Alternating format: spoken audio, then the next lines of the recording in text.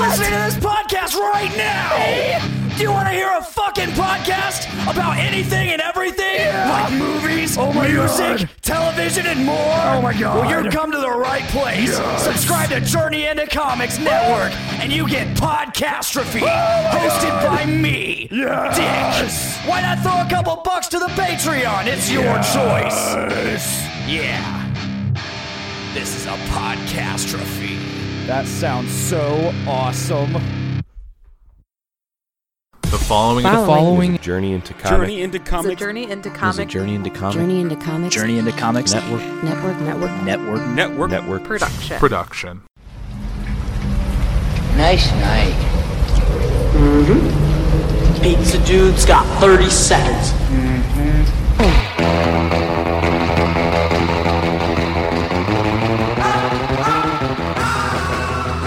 Ladies and gentlemen, welcome to episode 2 of Foodies Watching Movies. I'm your host Nate. Today, joined as always by my co-host Veronica. How you doing? I'm doing good. Cool. We're doing a bizarre podcast because our third guy isn't here. Poor boy can't make it. Mm-hmm. He's gonna live tweet the movie we're actually starting right now that I should probably hit play on. Yeah, we're watching. Go ahead and tell him. I was gonna give it to you. Oh, well, we're watching the original Batman from 1989. It was Tim Burton.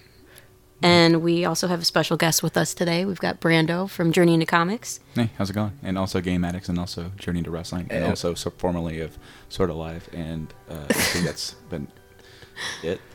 Yes, Right. as far as I know. You've done all the shows. The remote is the little one. There you go. You got it. I always forget. She even said something. Should we turn this down? And you go, Yeah, "Ah, I it- said, should we turn the movie I didn't down? realize it was that up. Wow. We also have another guest, and he gets to do his best to be Himself. the most himself he's ever been because the Yeah. Silent Rob is Silent on. Rob is here. But he's going to remain silent and just chill. Yeah. So, He's just relaxing while we watch Batman.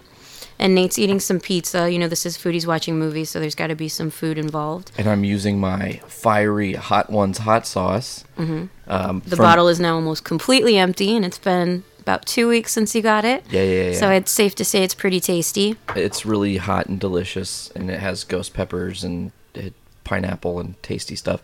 It's really a great hot sauce. It goes well with everything. Brando, you tried it. What are your thoughts? It was pretty good. I mean, it has I don't know. I kind of think the second one had a little more kick to it.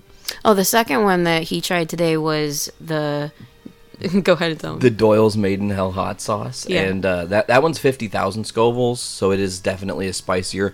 This one's only about 14,000. So it's spicy, but it's not. But the Doyle's hot sauce is different because it has a lot of oregano in it, so it kind of takes on a pizza sauce quality to it. And it's less vinegary. It's more tomato based. Right. I don't particularly enjoy eating hot sauce because I get terrible heartburn when I have spicy things. But I did try the Doyle's hot sauce, and I really liked that. Yeah. And the hot ones was really good as well because it has that like fruity, pineapple-y flavor to it. First appearance, Train of my existence. I heard it, Train. Get out of my life. Well, we are, in Northwest Indiana with lots of trains. Yeah, that's true. So the entire intro of this movie has been the bat symbol, right? Yeah, they're just going around it. It's so Okay, dope. so like the one thing that I must say is that to talk about the movie for just a second. So you guys had this on VHS? No, this on Blu-ray. I mean, I No, did. did you have it on I Hell did yeah. have That's it how on you originally watched VHS. it. Yeah, So, yeah. do you The feel, black box with the yellow Do you feel Batman. like woefully incomplete without seeing like the Diet Coke commercial? Yes. And then the Warner Brothers ball cap little short they did with the Looney Tunes. Yes, Yeah. I totally I would remember watch both that those. every single Yeah. time. The Diet Coke commercial was when Batman went into the Batcave at the beginning, or was that something about? Well, Alfred was on the phone. That's right. It was the. He's like, it seems to me that we're down to our last Diet Coke. I'll be sending some out for some more. He'll be in a black car. Yeah, see, I feel like what you miss with like Blu-rays and stuff just automatically starting is that nostalgia vibe. Like when we watched Ninja Turtles for our first show we did for Foodies, we were talking about how at the beginning of the VHS there's this one very iconic commercial that every kid kind of just related to.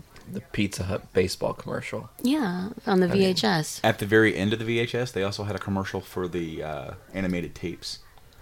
I do remember that. Because I am the one kid that I remember that would always watch all the credits for the Turtles movie for the first one, because you had the TURTLT powered rap.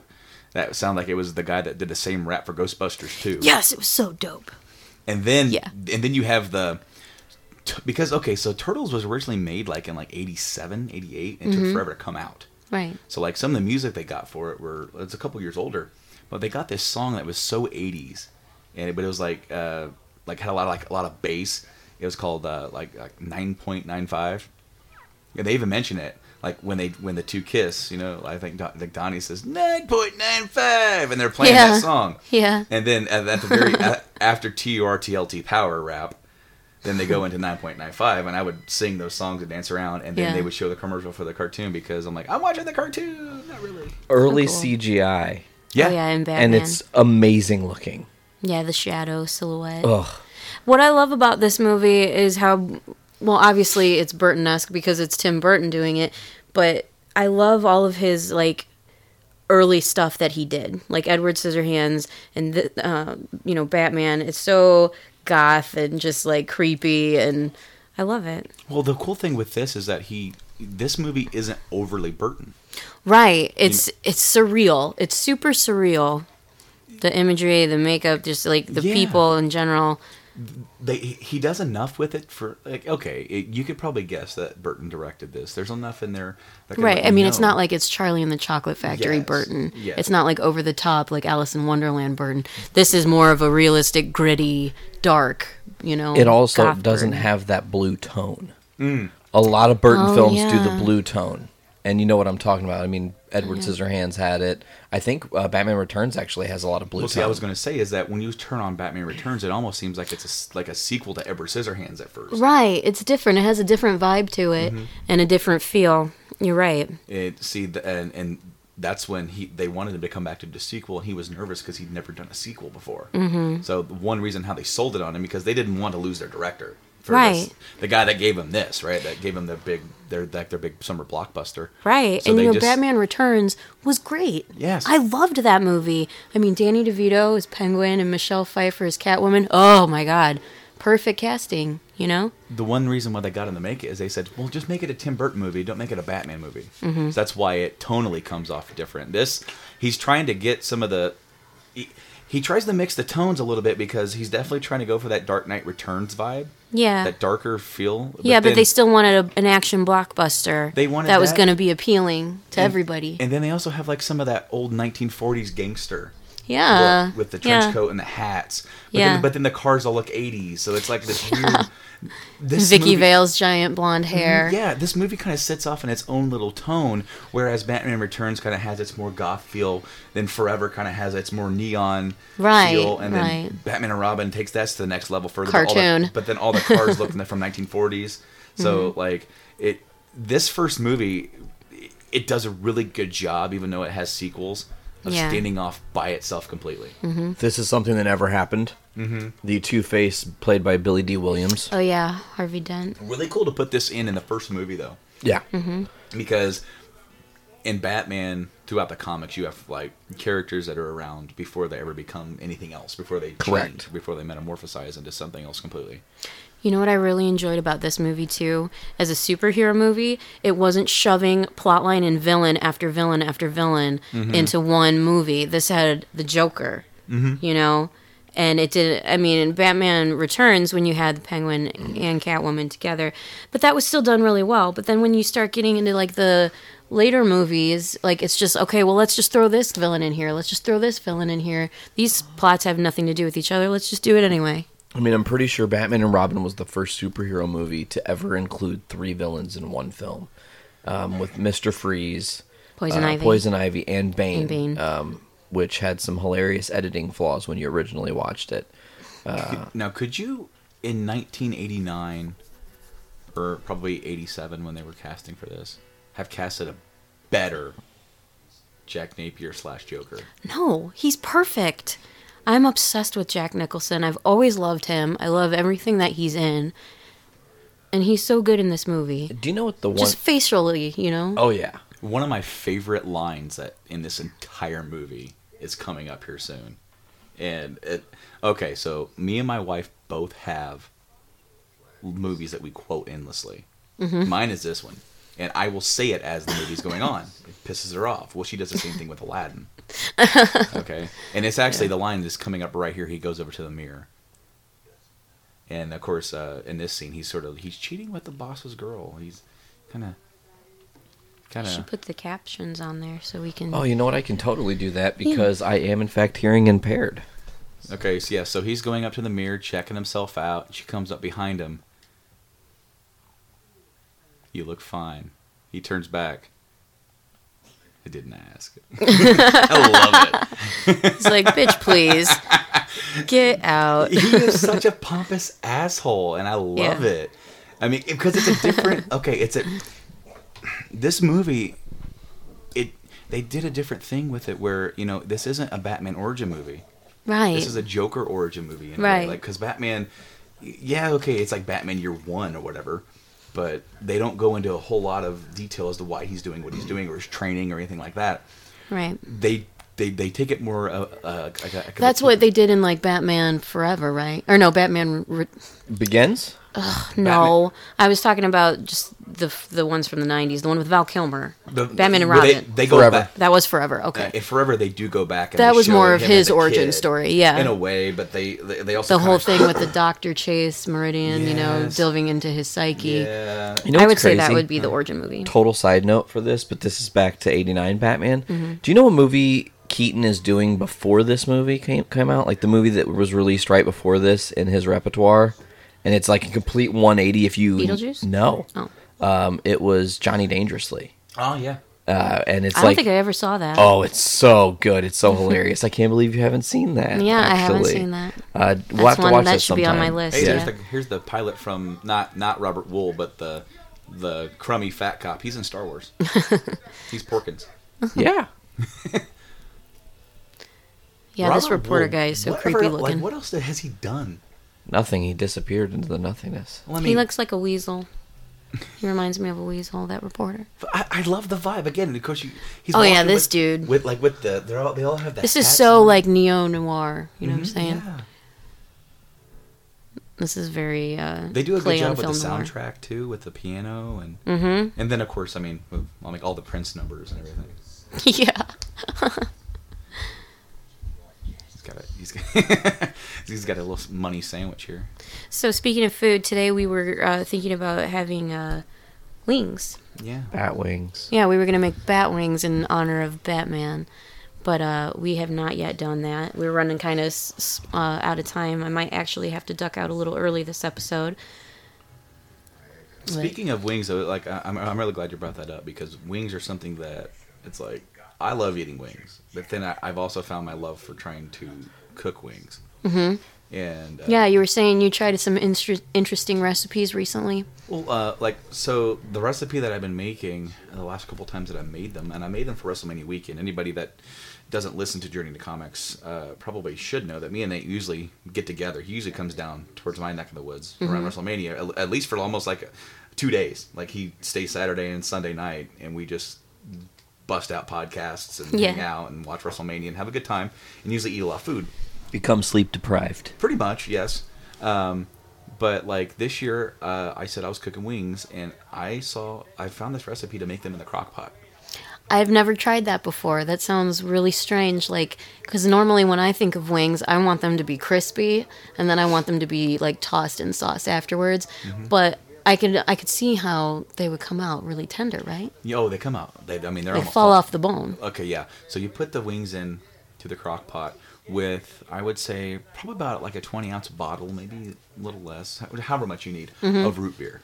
Root beer? And then you do 1 cup of barbecue sauce, and you can put salt and pepper. You can put anything. Now, here's where you can really experiment, because you can do anything you want.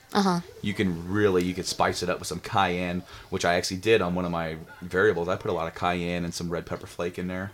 Really kick that up a little bit. And then, of course, you can use whatever sauce you want. I used a Casey Masterpiece habanero sauce, and it really kicked that one up.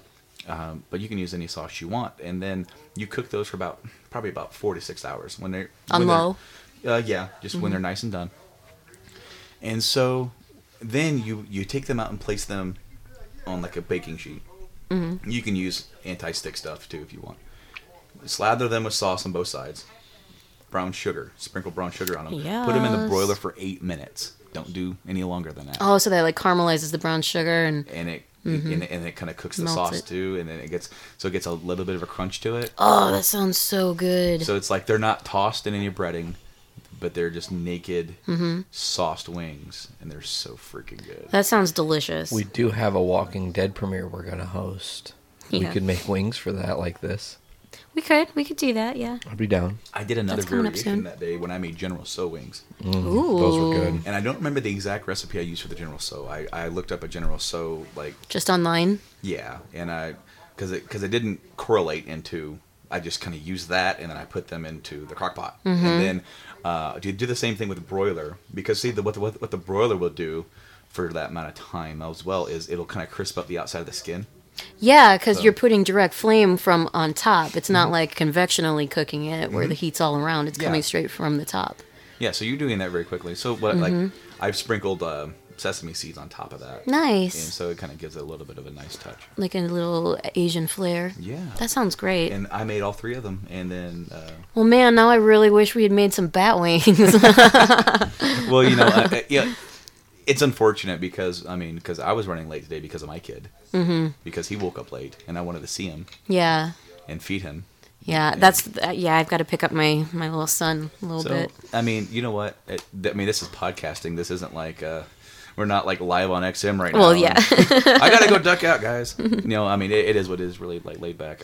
Yeah. That, you know what? And it sort of didn't time out very well. But we're definitely gonna have to make some of those wings. Yeah, I'm sure we will come up with an occasion to make a massive amount of wings. Yeah, pretty much any occasion Yeah, we can any make wings. occasion, our go-to is usually pizza, but we've been making a lot of different things lately. We've Yeah. been making a lot of different desserts lately. I was just going to bring that up. You Yeah. and Sarah came up with, in my opinion, the most different treat I've ever had. It was so good. So Sarah had this amazing idea that we should make gourmet Rice Krispie treats, and I thought, well, that sounds delicious, of course. So we've been making different kinds, like different s'more kinds, and we were talking about maybe doing some with like caramel and pretzels and popcorn. But what I thought would be really good, because I was going to make caramel apples the other day, I thought it'd be fun to make cinnamon caramel apple crispy cups out of Rice Krispies. Put them in like a cupcake tin, and then you form it around in the tin and fill it with caramel and apples and cinnamon. And it was so good. It tasted great. When they were, we used Honeycrisp apples. They were very crisp and juicy. I had like Werther's caramels. They were great. 6 different ideas how to make them better too. Yeah. Because like I was thinking, what if we put the caramel in with the marshmallow before we put the Rice Krispies? I Let thought it about really that too. come in together. But the thing was with those things is we melted Werther's caramels on the stove with just like a splash of water, and then we mixed the apples in with it, and then used it as like a pie filling essentially. Mm-hmm. And I liked how we did it because the caramel just kind of naturally sank to the bottom and made this super caramely like crust almost. It did. It really did. Yeah, and so I liked that you could taste the marshmallow independently from the caramel as well, so it wasn't overpoweringly sweet. It had a nice balance and crunch to it. Now, I will say real quick, as missed our opportunity for Easter eggs, this should have been called Cobblepot Casino. I mean, it would have been perfect. Back to Batman. Okay. Yeah. Yes, because he's hosting it at his mansion. But I'm saying they could have been like sponsored by. Yeah. But I guess it would. But see, they didn't even go that route though. That's true. They went the different route of his origin. I totally love. I believe his name is Michael Gough. As Alfred.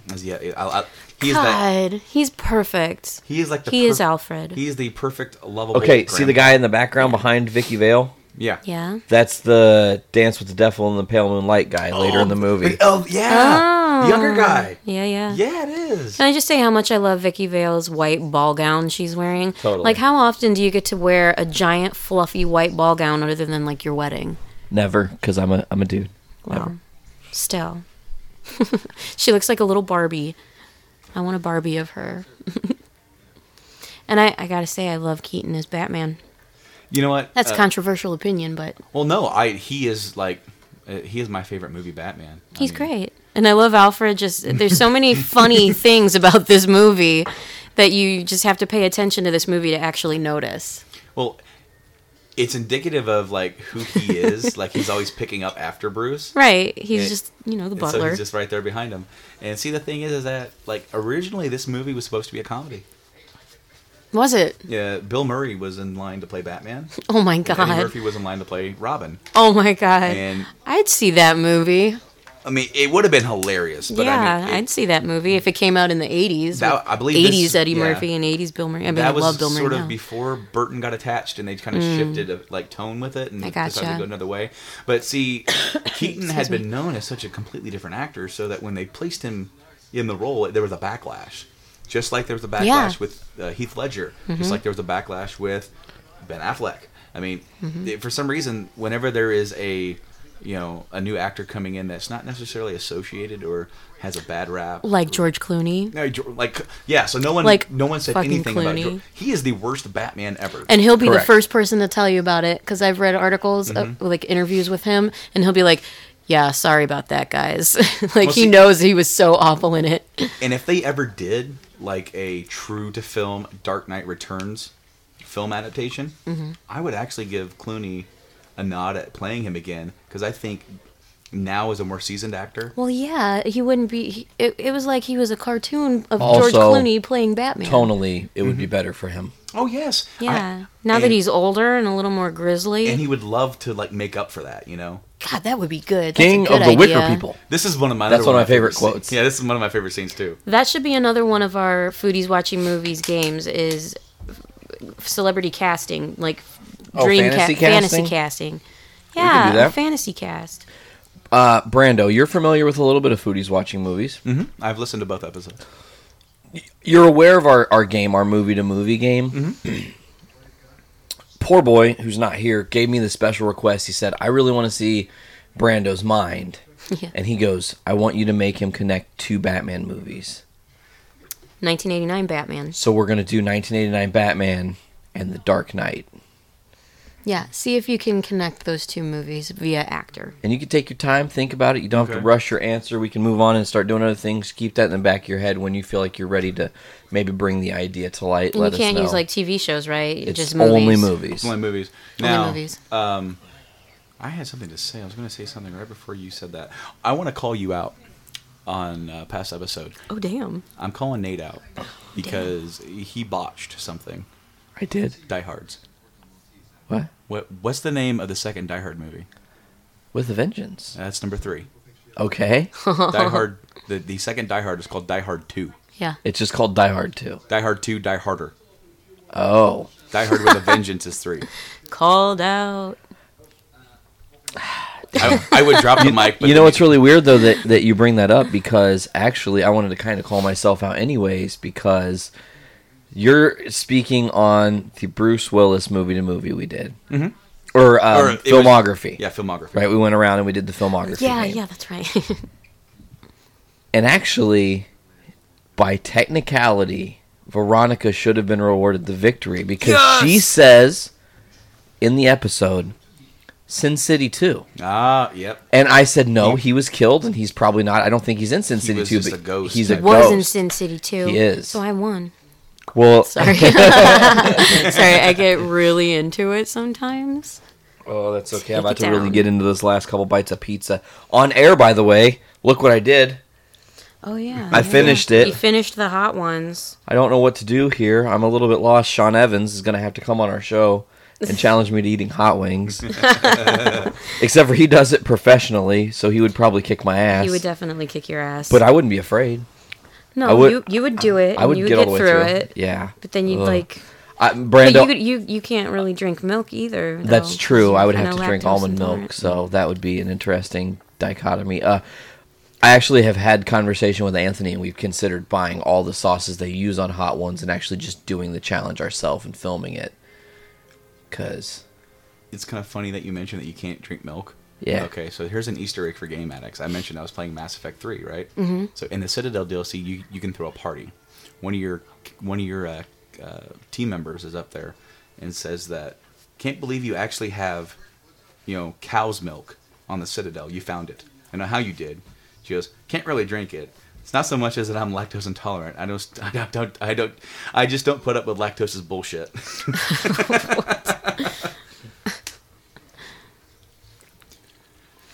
Oh, Michael Keaton with your glasses. Look how they loop around completely around the God, ear. those are like real 80s old man glasses. I need to mention something. This is going way back into the childhood. That scene, to me, fostered one of the coolest toys I never got to own as a kid.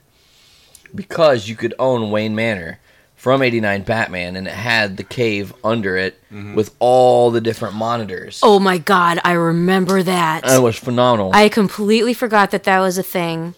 I totally remember the commercials for that. I didn't have it. The only things I had from this movie were I had Batman and Joker. Batman had the grappling hook built into his belt buckle, and he would pull himself up. Joker had the squirting flower thing that you could have. I had the Batwing, and then Batman Returns toy line, I got the Bruce Wayne car, where if you set him in there, you could pull him back, and he would put on the bat suit and be changed into Batman. Sometimes I get this movie confused with Dick Tracy. Oh. Because it looks so similar with that 40s noir vibe and the costumes and the cars. That was another great 80s movie. It was Dick Tracy. So the connecting movies. Yeah, movie to movie. Oh, yeah, you thinking about it? Movie to movie, yes, I am. Okay. Now, can you use sequels? You can use You as can long use as any it's movie. a film, as long as Okay, so he wants me to connect to this movie with Dark Knight. Correct. Okay. So then... Oh, I think he's got it. So then you would have to put Jack Nicholson, who's in this movie, who is with Leonardo DiCaprio in The Departed. Oh, who he's is on in it. Inception with... Tom... You could go that way, or you can also go with Joseph Gordon-Levitt, who is in Dark Knight Rises, who is with any of the other cast members. Michael Caine, too, is in Inception. Okay, I wasn't. There you go. Wasn't 100% sure that he was in that. Wow, you did that super fast. That was a lot quicker than I was expecting, actually. Yeah, that was So. super fast. We don't usually do them that fast. Man, that was good. I thought it was going to be a lot harder, too. It was for a second until I remembered that. Leo. Well, I was trying to figure out which actor from this movie to connect to what, and because the real challenge will be taking Keaton and going that through. Yeah. Because Keaton only does what he really wants, right? Like, only recently has he started doing like bigger roles for some payday, because obviously he's going to probably stop acting within the next 10 years. Yeah. You know, so he's going to want that Spider-Man, you know, Homecoming vulture money. Of course. I mean, because he's done, you know, he did these big roles back in the 90s, and then he sort of laid back. He made his money, and then he can make the movies that he really wants to make. And then now, you know, his kids are growing up. I assume he has kids. I want to understand how this shit got on all these people. Mm-hmm. Not shit all is happening. He fell into a vat of it, and it changed him entirely. Well, he pretty much drowned in it. Well, yeah, that's they're true. wearing boots and they have pants, you know. Boots so and pants and I boots love and pants and boots I and love pants this and old boots. school gun ricochet sound. Yeah. Pichu, ping, ping. Boom. I love that. I just love how he's like, Is this the Batman where he can't turn his neck? yes. Sweet. Batman could actually not turn his neck until the Dark Knight. Yep.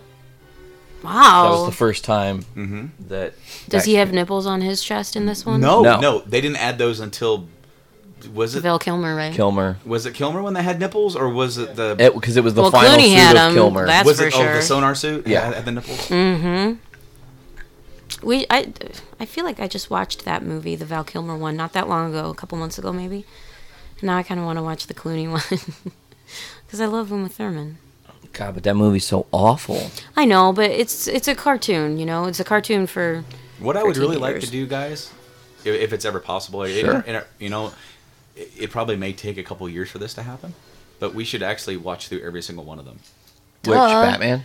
Like, watch through this All one, the Batman Batmans. Returns, Forever, and Robin.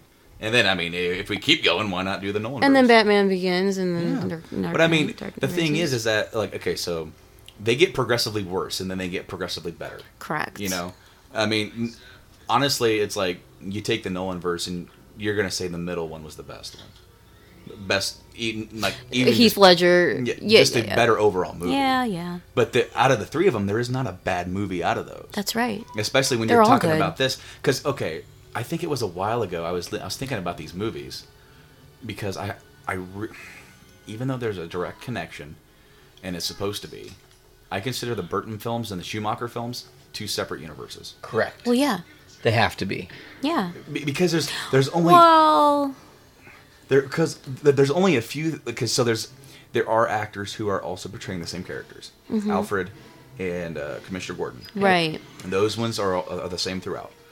But then you also have there's a little Easter egg stuff talking about prior movies or prior relationships. But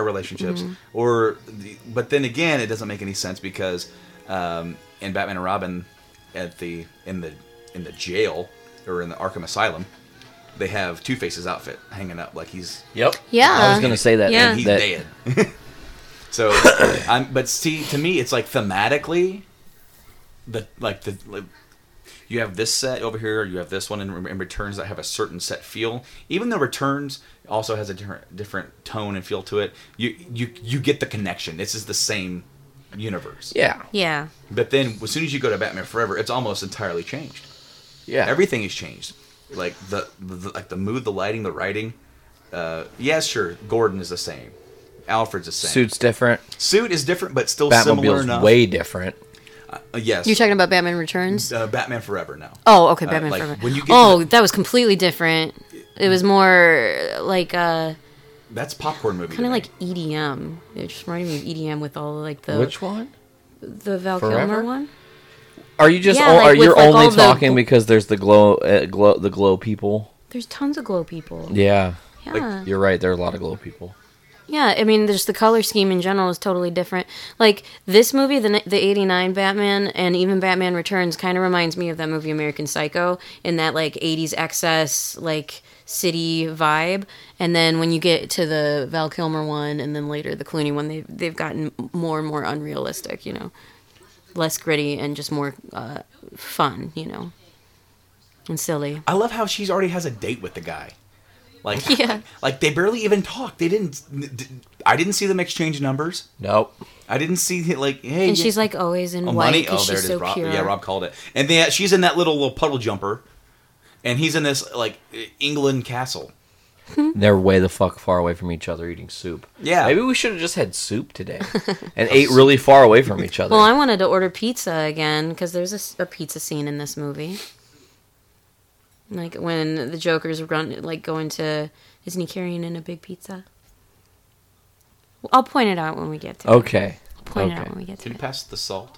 Huh? He has to walk all the way across the table. He's not passing it as he is carrying it to her. I will bring you the salt. Yeah. What a weird, awkward date. And the candles aren't even lit. Yeah.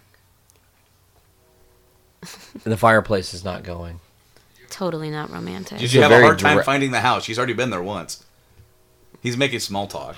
He's so awkward. See, the thing about the Keaton Batman is that he most Batmans you see you have a definite dichotomy between he's definitely portraying a certain kind of Bruce. Right. Like a Playboy right. Bruce. This Yeah. guy, this Bruce is just awkward. He's just kind of a nerd. He's a nerd. He's just kind of a weirdo. He is, but he's also he's a very He's tortured eccentric. soul. Yeah. He does. Well, Keaton really can bring some depth to any kind of role he's in and still be funny and light and entertaining. And see, when you get to Batman Returns, he seems like he's gotten more at peace with who he is and what he's doing, because he seems more laid back and attuned. Mm-hmm. And here, he's very much as Bruce, he's very much unsure of himself and keeping people at bay. Mm-hmm. And he's getting that lying thing down to people, where he kind of fibs to her and stuff about being out of town here soon. Mm-hmm. But when I feel like he got more tortured in Batman Returns because obviously his relationship with Vicky Vale was over at that point. Yeah. They just couldn't make it work with the duality of his personality.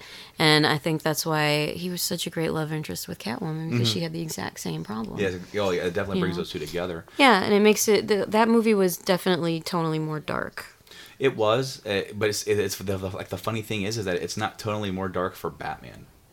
It's because for Penguin, they do such a Beetlejuice-esque version of Penguin, and then for Catwoman, her story in that is so dark. Super dark. Like and Christopher Walken's in that movie. He was so creepy. Murder her in that movie. They kill her to death. Like, you could argue that sure they killed Joker here, but it didn't really seem like it was like she fell from a building and just landed on the ground. Yeah, that was in cold blood. Yeah. This Joker murder scene was self-defense, taking down a bad guy, but killing Selena Kyle was just like straight up savage. Oh yeah.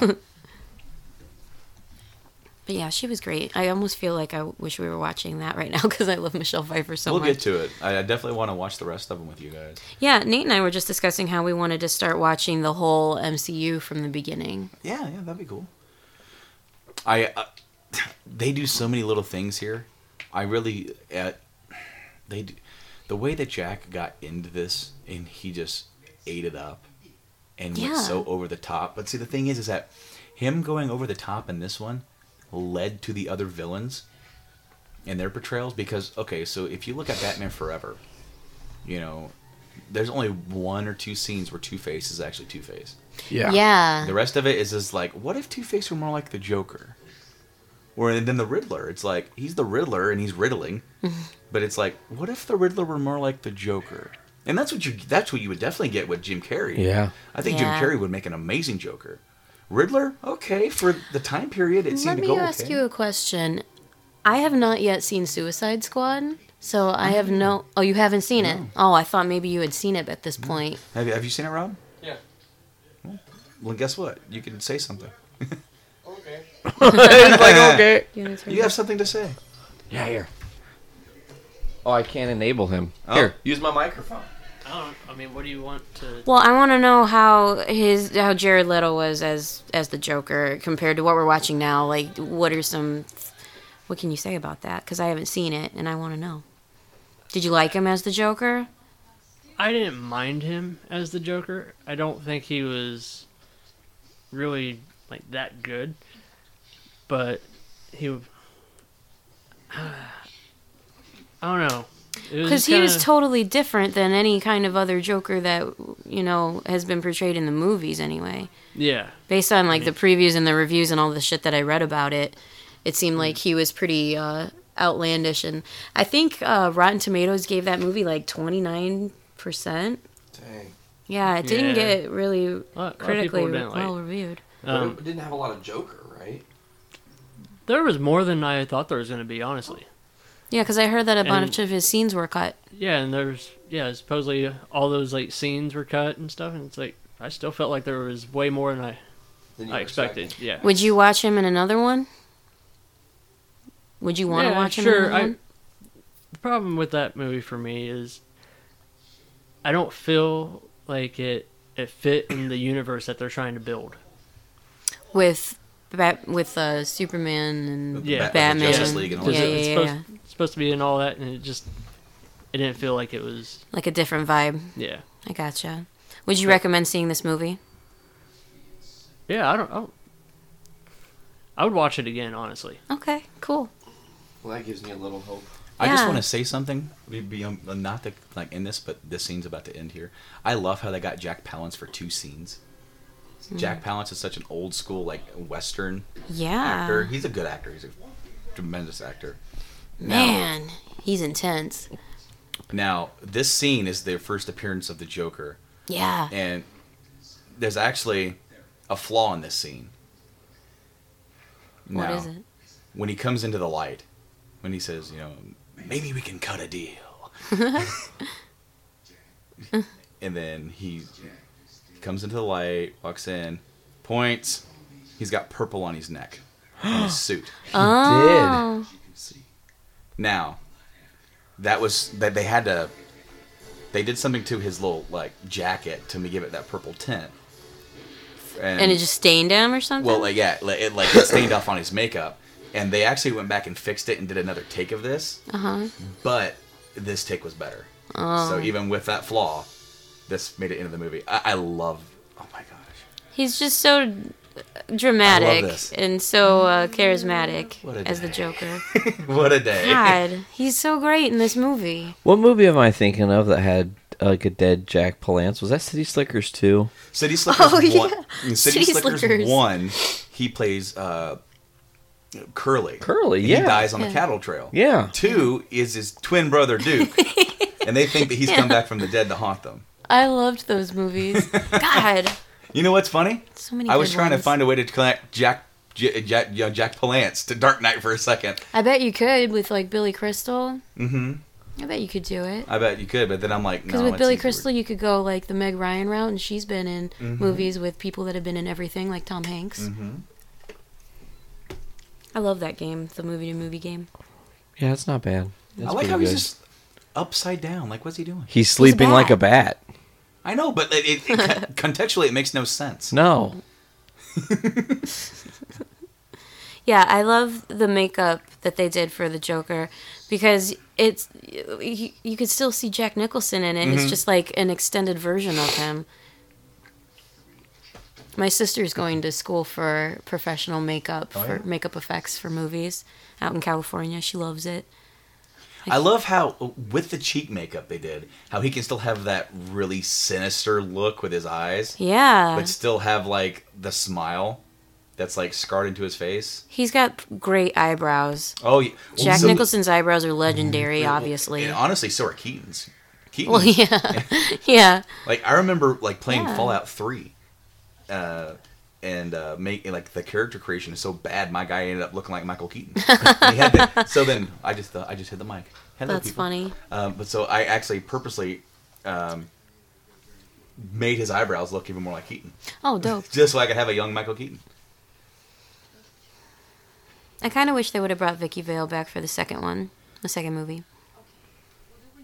See, there's a What I liked about her was that she was like a photojournalist, right? Mm-hmm. She was like decorated and has gotten all of these awards, and she's like a woman kind of on her own, which I can appreciate, you know, in a romantic interest for Batman, you know? Like she's kind of her own person doing her own thing and giving zero fucks. Keaton's got a 5 head. I was very surprised they didn't bring back more people from the first one. Like the whole stuff with Harvey, with bringing back Billy D. Williams. Yeah. Or bringing back Robert Wool as like the reporter. Because they have a whole scene where they're selling newspapers and talking about the Penguin Man. So why couldn't Robert Wool's character be like the Penguin Man? First it's the Batman in this movie. Yeah. And then it's all about the Penguin Man. Yeah. You'll never believe what happened to me today. Oh God, his poor. He's wearing Joker's the beanie. girlfriend. That's and then She collapsed too nicely.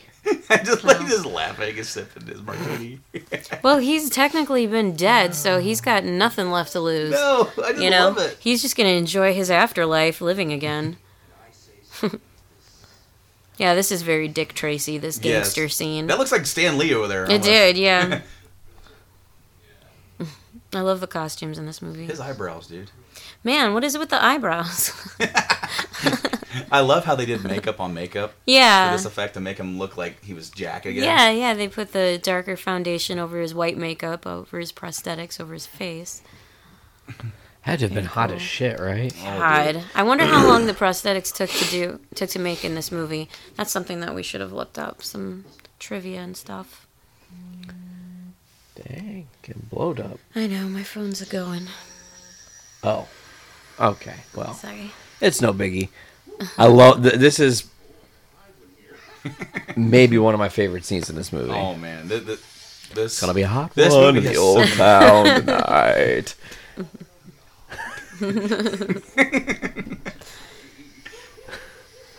So, Brando, who's your favorite Joker? It's Nicholson. Yeah? It is Nicholson. Okay. So you must be super pleased we're watching this today. Oh yes. Well, okay. Here's the thing. Okay, so you said that, and it's almost a trick question. Because if we're talking about strictly films, it's Nicholson. If you're saying best Joker of all time, it's Are you Hamill. going to say Mark Hamill? It's Hamill. Hamill's like he can be this, but then he can also be like Creepy as hell. yes. See, He has multiple dimensions of Joker and- in one being. And you got to give Cesar Romero a nod. Oh, of course. I mean, he was Well, yeah, that was In an Jack era- Nicholson's inspiration. in an era that is totally different. Batman, the goofy, fun-loving, it's trying to almost be a larger-than-life comic book come to life kind of show. Right. He killed it, and he said, "I don't give a fuck. You're not gonna cut off my mustache. Just paint over that shit. I don't care." Oh, so this is interesting. I have on VHS the original Batman from the serial that was released during I think it was 1944. Wow. And it's a serial, so you'd go and spend a nickel at the theater every week and watch a new Batman. But it was this terribly, terribly racist story because, it was during World War II, so the enemy was a Japanese mafia person or, whatever. But it was actually, they had a lot of really interesting things about that old black and white serial. And I have it on VHS, I just haven't found it. I think it's at my mom's somewhere. That'd be awesome to watch. Yeah, I know they have it on Netflix at the DVD rental. If you have the option to have DVDs sent to you, you can get that sent to you. Man, I don't know anybody who really does that anymore. I don't. Who does what? The Netflix get the DVD DVDs. rental. Oh. Because they've increased their streaming so much, you almost don't even need to. Yeah. I like how, tonally, the whole scene changes when he's alone with the dead Tony. Mm-hmm. He's talking to, a crisp body that looks like him. Well, he's just losing his damn mind. Yeah. Excuse me. I'm getting over a cold. I apologize. I sound kind of horrible. This is a subsidiary of the Journey into Comics podcast, and I'm sure we've sounded worse. Yeah. Well, like I said, Journey into Wrestling this week, I was straight dying, and What is it with the 80s and having gigantic glasses? It's like they got bigger and then smaller again. They did, yeah. And now they're starting to get bigger. Yeah. I'm wearing my Garth glasses.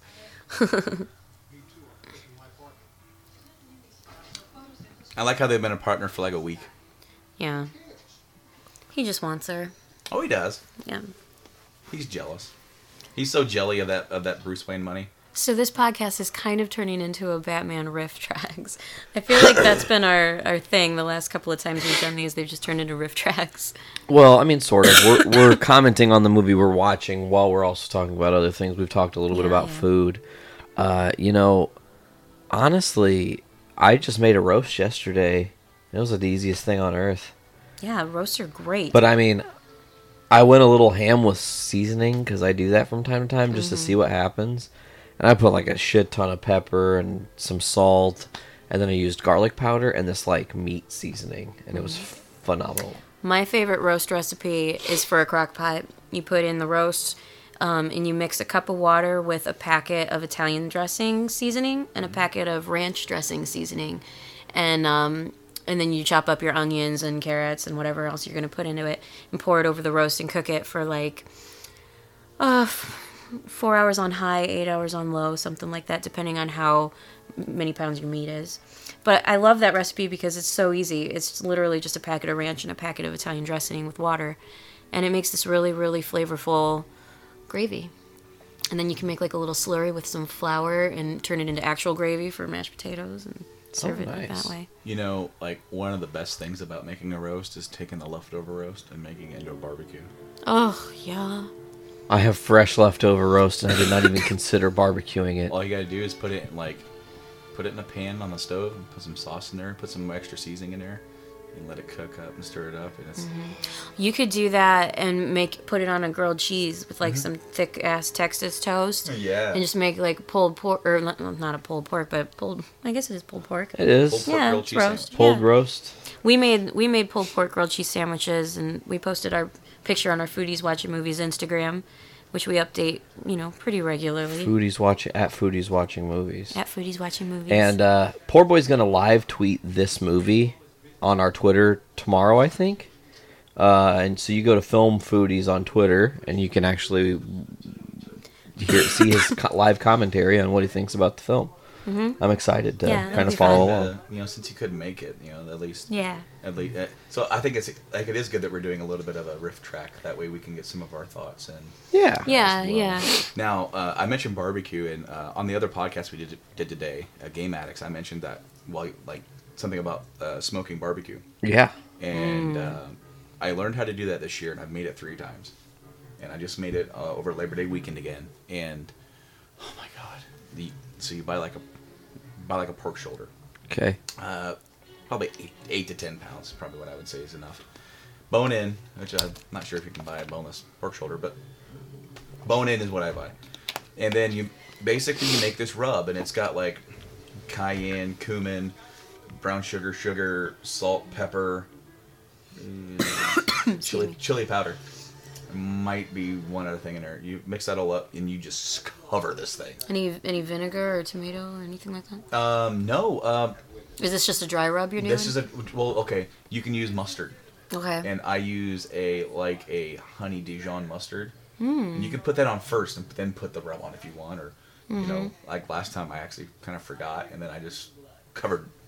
Since it was already covered in the dry rub, I just squirted mustard and just. You know what? I think that would be the way to go. I think what you would want to do is to cover it in the dry rub, so that way it really gets into the meat itself, and then that way after the mustard starts kind of melting off, as it will when it gets hot, you'll still have that flavor of the dry rub. So then you go in there, and I just have a regular grill. It's a wide grill, So I put all my, I do put a little a mound of charcoal, and then I light charcoal, put that on top of it. That gives you a nice slow cook. And then put wood chucks, whatever. And then you just babysit it for about 8 hours. Damn. And then Excuse me. Cook it, turn it about every hour until you get it about 165 degrees internal temp. And then you're going to want to wrap it in tinfoil and finish it up to about 195, 200 degrees.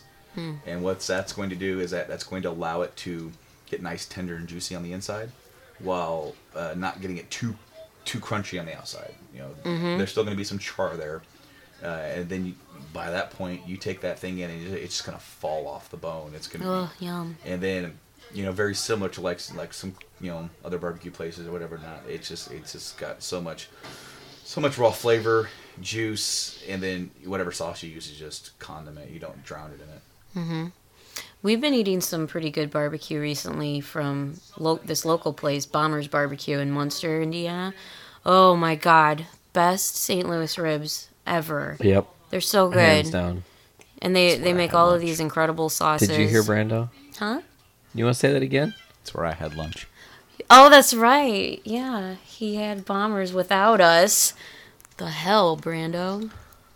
Not cool, bro. Rude. Yeah, but no, Bombers wings. is the bomb. It's very good. I was under strict orders to bring home Bombers. There's Bombers in the fridge right now. Oh, for your wife? Yes. Well, yeah, we had that last time you guys were up here, and We it have was that every delicious. time we're up here. Well, yeah, Duh. Bombers is the best. They have the best ribs. Their baby back ribs are good. My favorite is the St. Louis, and you get the full slab, and they come with baked mac and cheese and cornbread and curly fries. Oh, so good. Their sides are so freaking good. Their sides are fire. Honestly, if I lived here and I would actually get out of my, because I only come up here a couple times a year, I would try everything on the menu. But I mean, it's just a matter of I get up here, it's like I want a sandwich. We actually have a friend who works at Bombers. He's in this band that our band played with, Belladonna, at our last show. And I didn't know he worked there, but I just ran into him the other day and said hi, and that was fun. Does he work behind the counter, or does he? Yeah, I think he's a cook. Oh, cool. Yeah. It's weird we're getting noticed in public and Chib now. Oh yeah, our Kinda. band. Yeah. Nate and I are in a Misfits piano tribute band. Punk rock piano. Punk rock piano, yeah. We just call it piano. People think that it's just all pretty and beautiful, slow No. music. We play pretty dirty piano. Yeah. So that's been fun. It is fun. It's a fun way to spend time playing some Misfits. It's really neat and unique. Especially very timely since they just got back together and did that show. Yeah. It's so weird too because we started this a year before ago, that, and then yeah. all, midway through our being a 1 year as a band, right at about the halfway point, they announced they were reuniting for Riot 2 Fest. shows, And we got to see them at Riot Fest, and it was fantastic. It was everything we wanted and it more. was about the time that you guys were ready to play live. We just had our first show a month ago.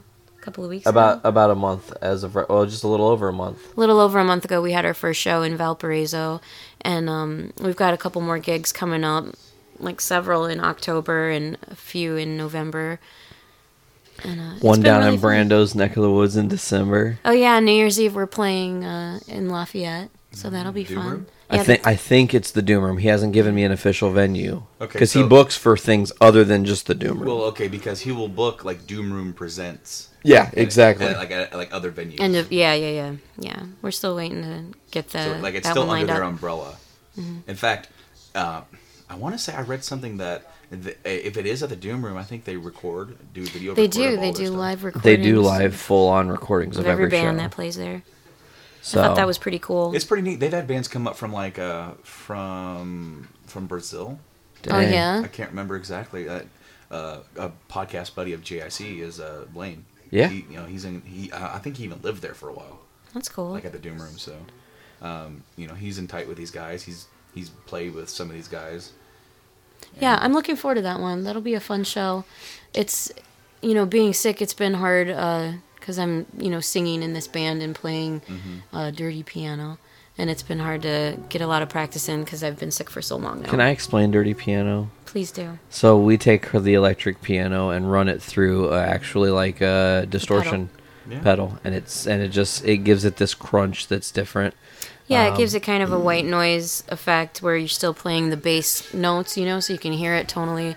And it kind of reminds me of that show Stranger Things. Okay. Like that weird 80s vibe to it. But I love it. It's fun. Excuse me. Oh, this part in this movie always freaked me out when everybody started turning into clowns. Ugh, creepy. Action news. Cue Becky. The old 80s shoulder pads. God, and her haircut. My goodness.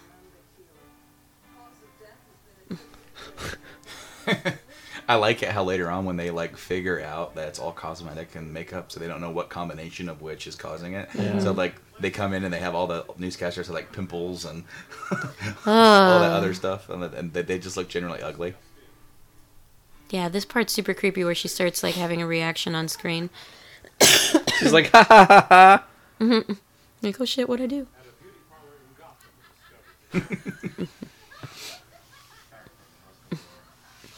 So I hope our listeners are watching this movie too, so they know what we're I don't know, Brando, at. you are a listener of this show that isn't directly involved with this show. We've done 2 riff tracky kind of movies, not necessarily saying you probably didn't watch the movie when you listened to it. What were your thoughts? Well, okay, with episode 0 with Twister, I don't know Twister like you guys do. I last time I saw that movie was in the 90s, so that was just listening to you guys talk, and I can imagine it. Turtles, I know from the back of my hand. So the minute you guys were talking about a scene, I knew exactly what you're talking about. Yeah. And I would hope that if whoever's listening to this episode, if they're going to come to the conversation, they're going to hear us talk about this movie. They have to understand that if we're watching a movie, at some point you're going to have to turn around and talk about the movie. And just sometimes it's difficult to sit here and just explain everything that's going on screen because you just want to enjoy it. Right. But if we've prefaced it with Love that Joker. if this is the newsroom scene where she just starts cackling, then you since we've already prefaced that, you have to think that. I hear what you're saying, man. Yeah, I mean, people have to know what they're getting into when they get into a podcast. Exactly. So it's while you guys may not always be doing a riff track or have a movie on, I mean, because really this is almost like a mixture. Yeah. We did the riff track on Spider-Man about a year and a half ago. And so that was us literally sitting here and just talking about the movie. We didn't even talk about anything else. Nope. And in this, we've sectioned off. We talked about food. We talked about other movies. We did this. And that. So it really is almost like the movie is the basis of the conversation that begets other things. And then it's if we Right, did, and we were going to be doing this anyway, so... just sitting around watching a movie and eating and talking about it. This is just what we do on a normal basis, Our life. so That's just pretty much record just it. recording what we're That's almost already essentially doing. what kind of happened with me and Mike. That's what we talk about anyways, video games. Why not? Right. Why not record it and put a little format to it? Right. Oh, here it is. Here's that scene where they all look ugly. And Oh, yeah, they're all zits. haggard. You got that big zit on his nose. I never noticed that in all the years of watching this. I never even... You didn't realize he looked like hot garbage? No, I don't give a fuck about And what then they her look hair. like. Excuse me. Like, this would be even better and funnier in like the high def era. Ew. You know? Yeah. You'd have to be really, really on your makeup gang. Like, my sister's at that school, and there's a whole 2-month course she has to take that's dedicated to HD camera makeup. Because cameras have changed so much, they had to make a whole new class about it. Well, if you remember, like, right when HD TVs were coming out, like, a lot of the, like, local news stations still hadn't figured it out. Yeah, so they looked awful on camera, and you could see, like, every, like, caked-on makeup, you know? There's a whole different way of applying makeup when you're using certain cameras. Okay, so... Is that supposed to be Thomas Wayne in the background? It almost looks like... I don't know. I would assume it would be. I think it's just some random painting. It almost looked like Jack Nicholson. A little bit. Okay, so the scene that's going to happen is that Joker is setting up a date with Vicky Vale, making her think that it's Bruce. Mm-hmm. And boom, boom, boom. Right? That's trust. Right? When he's... It's the Party Man. It's Party Man. Because, okay, so this scene coming up... This whole scene of Joker tearing up this place is near and dear to my heart. You know what I think I just noticed? Huh. I think that was... Like, that statue could have been... was it Jebediah Arkham? Is that his name? The guy that founded Arkham Manor. Right. Wow, that's delving really deep into the nerd. But you have to know like how his facial structure is, and he was a bigger bearded man. So seeing that statue, it just kind of... But this whole scene, it's very near and dear to my heart. My grandfather on my dad's side. Okay. I only remember like twice him ever babysitting me. He did it more, but there's only 2 times that I can ever remember it. He died in like 94, and I don't really have a whole lot of memories of him. Okay. Well, one of the memories is this movie and this scene. Aww. Because he cracked up. He thought it was he laughed so... And I'd seen the movie 100 times by then. Yeah. And to me, it was just like, whatever. And so he just was like seeing Jack Nicholson prance around. And gleefully. He's cracking up. And I remember when I first started using my wife's Spotify account. And I was going through, and they had the Batman soundtrack.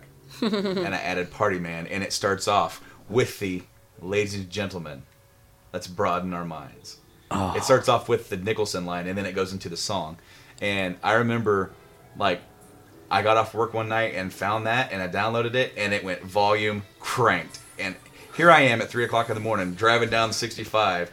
Jamming Party Man. That's awesome. Party Man. I have the actual Batman... this movie soundtrack, the CD, that's awesome. And Returns, and Forever, and Batman and Robin, because Batman and Robin had some great songs, even though the movie was shit. I don't remember any of them. The End is the Beginning is the End, Smashing Pumpkins. No. Gotham City by R. Kelly. Kiss by Rose. No, that was Forever. Here it is. Silence. It's like everyone's just falling where they fell. Oh my God. Jack Nicholson. Let's broaden our minds. He's so great. Lawrence. Oh, Prince. They're just prancing in God. With a big old boombox. Yeah. Like his goons are all dancing. I guess this is a weird, beautiful tribute to how awful 2016 has been for celebs and musicians alike. Well. It was... See, having the Prince songs in this and having him be like... Doing like the Bat Dance music video. And it was a really cool, different way to market. Yeah. And... I mean, Prince was pretty much hot shit at this point, so like it was so different, and actually his music in this is very almost kind of befitting of the artist Joker. Yeah, you know that they're kind of going for in this. I love this part. I always wanted to have a statue that was painted like that. Roman statue painted like the Joker. He does, yeah. A little mocking the statue, knocks it over. They do this whole little like musical number, and it's just amazing. They just have their big boom box. I can hear my grandfather cackling right now because of this. All this art getting destroyed, and you're just dancing like a fool. To him, it was just so funny and like outlandish. Like I don't remember anything else about him watching this movie until this scene happened.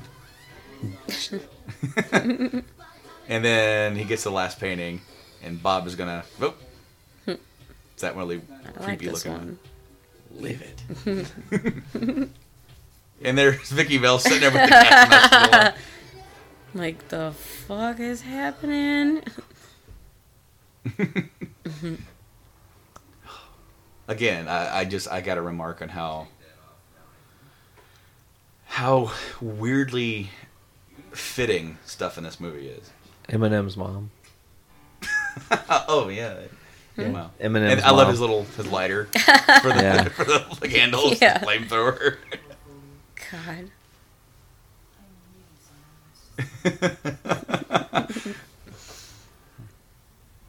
Crap. Crap. Just like, who the hell are you?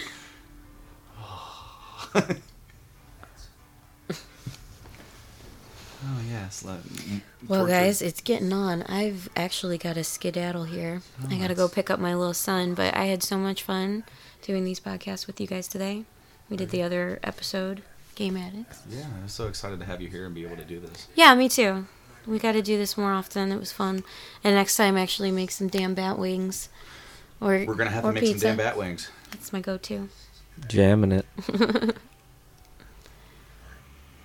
Oh man, this movie is just. I know. I don't want to leave. I'm like sucked in. You should just, traffic's bad. Oh. I'm just saying. But what if traffic really is bad and it makes it Yeah, even and then I'm like worse? super late. I need to go get my little baby. Well, My little baby I'll boy. save that comment for off air. Okay. My thought on. I love this. You must be joking. Do I look like Do I look like I'm joking? Sorta. Well. God, See, his makeup's like, there's creepy. only a few times in the movie, like, where he really gets, like when he's laughing, he gets that gleeful look on his face. But other than that, he just has this really sinister, psychotic look on his eyes that mixed with it, like with a smile, makes it he's just creepy. Okay, have you ever seen the movie, real quick before I leave, have you ever seen the movie The Witches of Eastwick? With Jack Nicholson and Cher and Michelle Pfeiffer. What is and it? Susan Sarandon. The Witches of Eastwick, the movie that I asked the you one to... that we were watching on our way to Mississippi. Yeah, and then you like deleted it after, and we didn't get to watch it all. Have you I ever don't seen this know movie? that I She deleted just threw it. you under the bus. No, I She fucking did. I'm Well, Cliff I'm super Burton, pissed about it because I wanted to watch this movie. It's like my third 30 favorite years movie later, all over ever. again. Excuse me. But yeah, he in the movie The Witches of Eastwick, he plays like a version of the devil, and he's so good in it. It's just like I can't even describe him. Have you ever danced with the devil in the pale moonlight? That yeah, I mean he's great. It's like all this like humor and darkness all in one.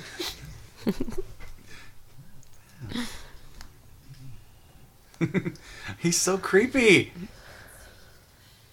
thought I was a Pisces.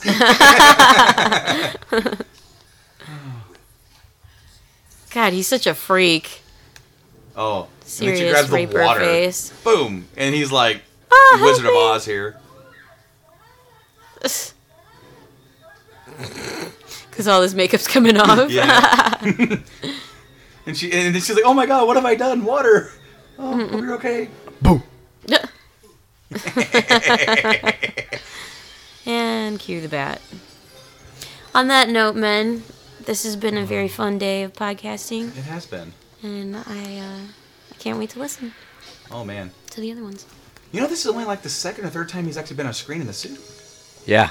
You know, like, Batman Begins, you go through a whole hour before you even see him in the suit. And while this one is the first time you see him, he's in the suit, but then there's a long period of time where he doesn't really do anything. That's true. He's rich, bro. I love that there are like designated Joker mobiles and With stuff the symbol on. Yeah. and stuff. Yeah. Is this the first time or the second time we see the Batmobile? No, they haven't shown it yet. So this is Didn't the they first show time. it in the Batcave? It might have It been was like there. parked Yeah. in the Batcave at It the might have beginning. been there, yeah, but this is the first time we're actually seeing it in action. Well, yeah. I remember at the Six Flags Great America that we would go to, they had the replica of the Yeah. Batman car. Yeah, we actually we went there on our senior trip. Yep, rode that. Yeah. Yeah, and they had the Batmobile there. My favorite Batmobile. Yeah, of me all too. time. It's pretty great. I love it. It just I had the Hot Wheel toy and it didn't even have the paint on it anymore. I still have I had a the Hot Wheel toy. on-card Ertl era Batmobile. Like, which I think you're thinking Hot Wheel, but it was actually Ertl. Whatever. Was the company that That might have been. first made it. Because I had that, and then they came out with the Bat ski boat, Yep. and I have that too. I actually still have that somewhere. Oh, that's awesome. All right, man. I've got to go. Take it away. Okay. Consider it taken. Good to see you too. Bye, Rob. Take care. All right, guys. Drive safe. So as V is leaving the podcast, Brando, we're kind of back to Journey into Comics, sort of. What happened? What happened? It's we can just fall into old habits and talk about this great film. We were going to do this a long time ago for Journey into Comics, I think. We were going to Actually. finish up the Spider-Mans, and I think we talked about, after we got done with Spider-Mans, doing all the Batmans. Yeah, and I know one time we joked about doing all the Star Wars, but I don't think so, Jack. Star Wars, too big. I love this, by the way. Oh, the little shields thing? Yeah, I mean, it looks Cover like a the whole giant wiener, but I mean, Well, it's like, it kind of looks like a snail. kind of also true. I love how these guys are just just shooting with Openly. these revolvers. Because They're also a terrible shot because he wasn't Mm-hmm. covering her. so he gets his grappling hook. He's like, okay, I think Second we can time both. I've seen the grappling hook. Yep. Well, is it this first? Yeah, in the Ace Chemical. Oh, that's right. Yes. Because I was thinking beginning of the movie, but he used the Batarang. And then he stops. They must have casted her, and they like when she's in the casting room, she goes, and they go, "Scream for me," Yeah. because that's all she does in this whole movie is scream.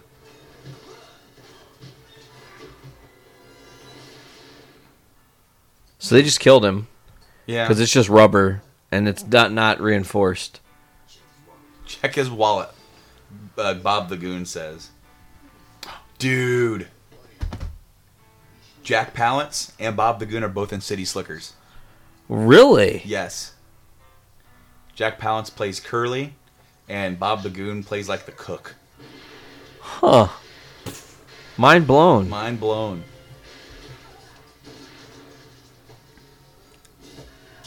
I love that. You know, this is so. I think that's a. I will say that was one thing I noticed about the Turtles movie or when we did the Turtles episode 1, I was like, oh, that's awesome, or oh, I love that. I said that probably 80 times because it's like, childhood. They do this gag again with the badass with the sword. Oh yeah. They do this gag again in Batman Forever, Yes, they do. where he's like some badass martial artist. Yeah. Except for in that one, you see Val Kilmer looking like he's scared for a second. In this one, he's just a badass and bring it. Although, that right there doesn't look like he's like the king of anything. That guy with the sword looked like he just waving him around. Yeah, like he was having like a conniption fit. Oh! Bob the Goon says, "Not today. I'm not going through this." Of course, she's getting all this So footage. now she definitely just took a picture where most of his mask was up. Yes, but I mean, how well was that going to come off with that with that flash from all the way on top of the building? That's true. That is very true. But then again, who knows? I mean, we don't know what kind of optical zoom. Batman did it before Google. Self-driving car. There you go. That's not a self-driving car. Every time I see police cars in movies now, I think about the story that Stephen Williams, who was in Supernatural. Oh. And he was also in Blues Brothers, and he talked about how they screwed up and destroyed the wrong cars for Blues Brothers. Woo! I think I most closely associate this scene when I remember Batman, from my youth. Driving on the fall road. Yeah, and this is kind of like Wizard of Ozzy. Yeah. It's dark and Second creepy. Wizard of Oz reference then, because they just did one with Joker in the makeup. Yeah. Oh yeah. Well, see, here's the music. I mean, of course, Danny Elfman did the score here. You know what's weird about Danny Elfman? Total off topic, but I think I know what you're gonna say. you probably don't. Did you know Danny Elfman did a movie in the 80s called Midnight Run? No. And tonally, it doesn't sound anything like this. But I can tell you that the sound that Danny Elfman created isn't his own creation. I knew that you were gonna say that. And do you know whose creation it was? Steve Bartek, who worked with him in, was it Oingo Boingo? I think they were in together, right? I know he was in. Yeah, well, Steve Bartek was also in there, and he was the chief orchestrator for Danny Elfman during this time and moving forward through all the Burton era stuff. So, little piece of music trivia. You were going to say, though, Danny Elfman and his song. Well, I'm just... Anytime Elfman does anything with Burton, okay, it kind of has that same feel, right? And even though we've said that this movie was done before Burton really had a deep Burton feel. It's like maybe Beetlejuice. Correct. Beetlejuice could count as Burton-esque, you know? But there are things in here that definitely are Burton-esque. And then, of course, after this, he did Edward Scissorhands, and that one is like, that's Burton. And then Batman Returns. It's covered with Burton. And it's really disappointing because Burton had to be talked into doing Batman Returns. And then he did it. And I mean, wasn't there talk he was going to do the third one? And he they was had up. He had an idea for the third film, and he went to go meet with the powers that be at Warner Brothers, and they said, "We're going with something else." Harvey Dent and Ivy, right? Was the third movie because they turned that into the comic. I don't remember if that's the case. I know that he actually went to them with an idea, and it turned up with them. They felt that Batman Returns was too dark, and even though that they had given him the free reign to make that film the way he wanted, they felt like it was too dark. And well, because I think there was some controversy where like parents complained about some of the Happy Meal toys, and the Penguin was too grotesque, and so there was complaint about Burton's vision of Batman was too dark for the kids. And it's actually funny because you guys watched Turtles, and like for your first official episode, and Turtles 2, they never used their weapons.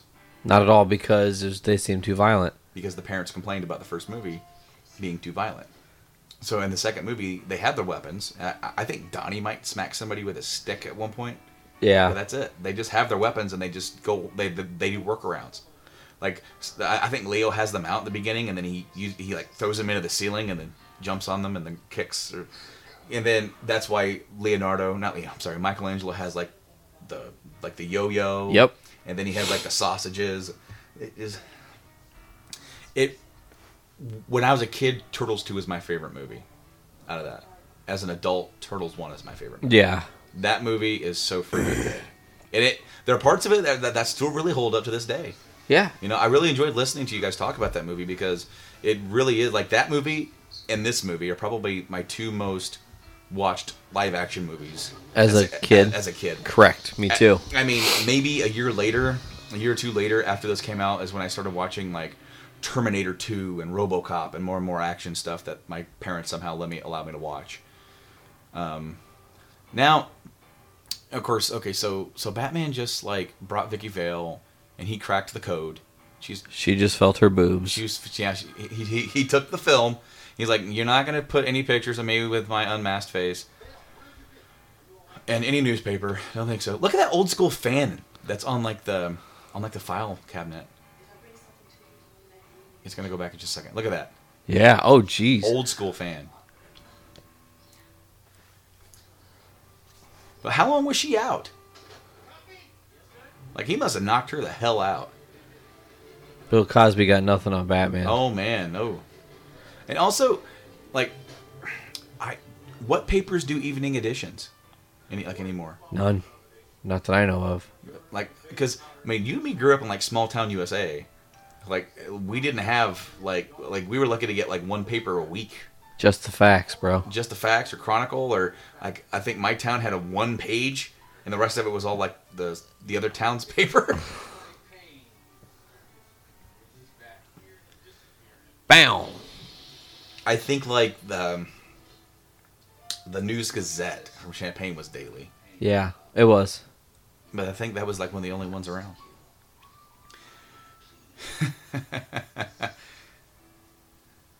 Oh, Bob Lagoon. Always around when Jack needs somebody. And this is a pretty legit cave, by the way. This is like before he's really made it like homey. I guess he hasn't really feng shuied the place yet.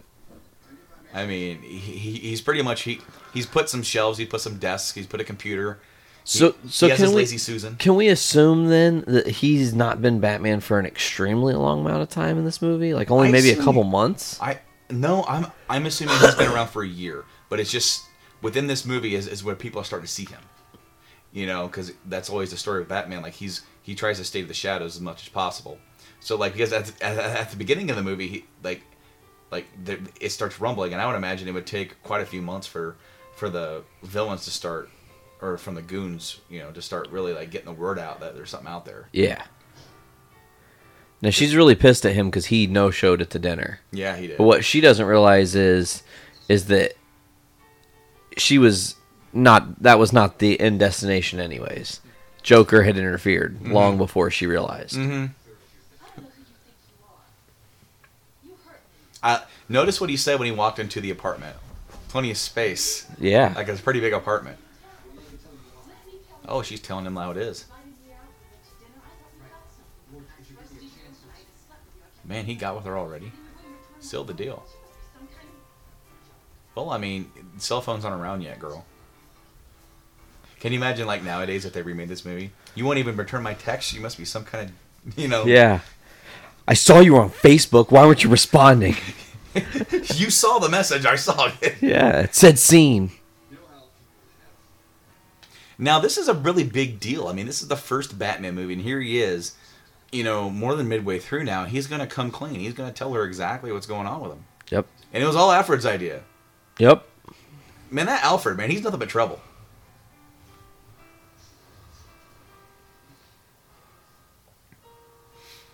There is... Okay, so... Can I just say, I think also, he always picks the worst time to tell people. Do it as Batman. Don't do it as Bruce. I don't believe that shit. You know? Well, okay, so Batman Forever has another scene where Harvey Dent's like, one of you must be Batman. Tell me who it is. And he's like, Harvey! I'm Batman! Like, dude. Because everyone, they're in the circus and there's mass chaos, and he's screaming at the top of his lungs right next to Chase Meridian. Miraculously, she can't hear a fucking word he said. He's like right next to Gordon and all these people. Harvey! I'm Batman! You know? Gosh. I cannot wait. As I said, I do want to watch especially all the core 4 90s movies with you guys, but I can't wait to get to that because I mean, there's a lot to say that we're blending that over into the first movie. Yeah. That there's so much to say because now that we're saying it, we don't necessarily have to say it and then that one because that way we can focus on all the other stuff. He's like, how hard does it be? All I gotta tell her. And hey, face to face, Joker shows up, and then he says the exact same line here. Lots of space. With him is Bob the Goon and Mustache Vinny. This is what I'm gonna call him because I don't know what his fucking name is. So here's Batman getting ready to pull the old Clint Eastwood from Back to the Future. Yeah. But like he did it with like that small little metal tray. Silver. Okay. It's a silver tray. Okay. And how long has that popcorn been there? Long time, probably a couple weeks. I mean, you're not talking about my popcorn thing. You were talking on her table. No, yeah, I'm talking on her table. Because that's probably a couple months, actually, to be quite honest. I'm not talking about your popcorn. Without breaking some eggs. Bam! I think that laugh is his most maniacal. The nasally kind of under his throat laugh. Fail. Mr. in the hen house. I like this. You know what's funny is that they have that. So they had that music playing the whole time, and it makes you think that it's just the like the score. Yeah, and it's just not coming from the guy's boombox. Yep.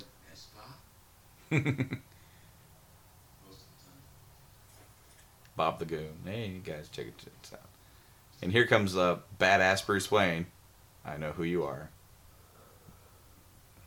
Okay. So. Now this the scene with Keaton is really like this is like your weird whacked out Keaton from like you think from the 80s, you know? Yeah. Because as Wayne, he's very dark, brooding. He doesn't really raise his voice a lot. And then he's telling the story, and then he kind of goes crazy and he twists it, right? I mean, I really wish that... I kind of wish that he would have gotten a little bit more development in Batman like Returns. You know? Because really he's just there.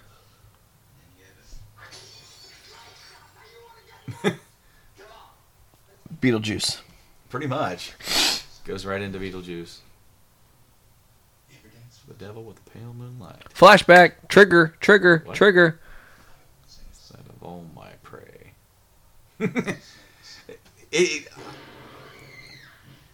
And see, that tray's not very big. Like, Bruce is a great actor. I like that line. Never rub another man's rhubarb. Because nobody says the word rhubarb anymore. No. Like I remember my grandmother used to like grow rhubarb and make like rhubarb pie or whatever. Rhubarb pie is awesome. Yes, it is. Absolutely. On the outside. Now see, okay, like what I was saying is that in Batman Returns, it focuses so much on the Penguin and on Catwoman. And Batman's sort of just there. Yeah. He doesn't have a whole lot of development. Nope. You know, none. Which is why I think, number one, why Keaton declined doing Forever. Yeah. Was because he's been there, done that. And from what I'm understanding is that if Burton were on board, Keaton would have been on board. But when the moment they got rid of Burton, Keaton passed. Ugh. Now look at that big old bullet dent in that. That's gonna leave a bruise, dude. Yeah. Like there's no way that doesn't bruise a rib. And it's a hand. With some dead flowers. Did you notice that they had earlier on when they were at the here at the news place, they had that drawing of the Man-Bat in the suit? Yeah. Did you notice the signature on that? Was it Bob Kane? Yeah. It was Bob Kane. Yeah. And I'm pretty sure he actually drew that for the movie. I think he did, but I may be wrong by that. Is this microfiche? Are they using microfiche? Thomas Wayne. Dun dun dun. If you'd have done your damn job as a journalist, you'd know this. Here's old Knox, man. Knox is doing all the work. You get none of the credit. I know, man. Or any of the action. Yeah, he's getting no action, and honestly, I don't understand why he's not in the second movie. Especially when he starts running from, like, if they're gonna do the thing with the Penguin and he's gonna start running from mayor, he should be like the guy covering it. The guy covering it and like the voice of the people. Yeah. You know? Like he should have been at like some of those galas when he was when he bit that guy's nose and everything. That nose bite was always gnarly to me. Oh, dude, and it just gushes, you know? Yeah. My nose... Dude, Penguin really freaked me out when I was a kid. I got in trouble for renting that movie. What? Yeah. Okay, think. What was it, 92? Something like that. 91, 92. Probably 92 by the time it came out. Mm-hmm. My parents sent me with my grandparents to go rent a movie film. And they told me illicitly, you are not allowed to rent the new Batman. It's too violent. Too much. You don't get to see it. So I went there with my grandparents and I talked them into letting me rent Batman. I was just like, my parents don't care. That's cool. So they rented it for me and I got it home and I got in trouble. And then I cried enough that I got to watch the damn movie. And it wasn't that bad. It was a great movie. Christ. See, around that time, my parents were letting me watch RoboCop. Yeah, different career paths here. And then I remember Rob got in trouble once for renting Spawn. Yeah. Oh, that's bummer. But that is pretty violent. I had to take it back. You didn't get to watch it? No. How far did you even get into it? I don't even think I got to watch any of it yet. Really? So, like, you didn't even turn it on and it has, like, all the credits with the Hellfire? Yeah, it was like... I hit the table with my boot. She found out that I rented it before I Got to even put it in the VCR. Did she even know what it was? She had. It must have. Because, I mean... But your mom was like so out of touch.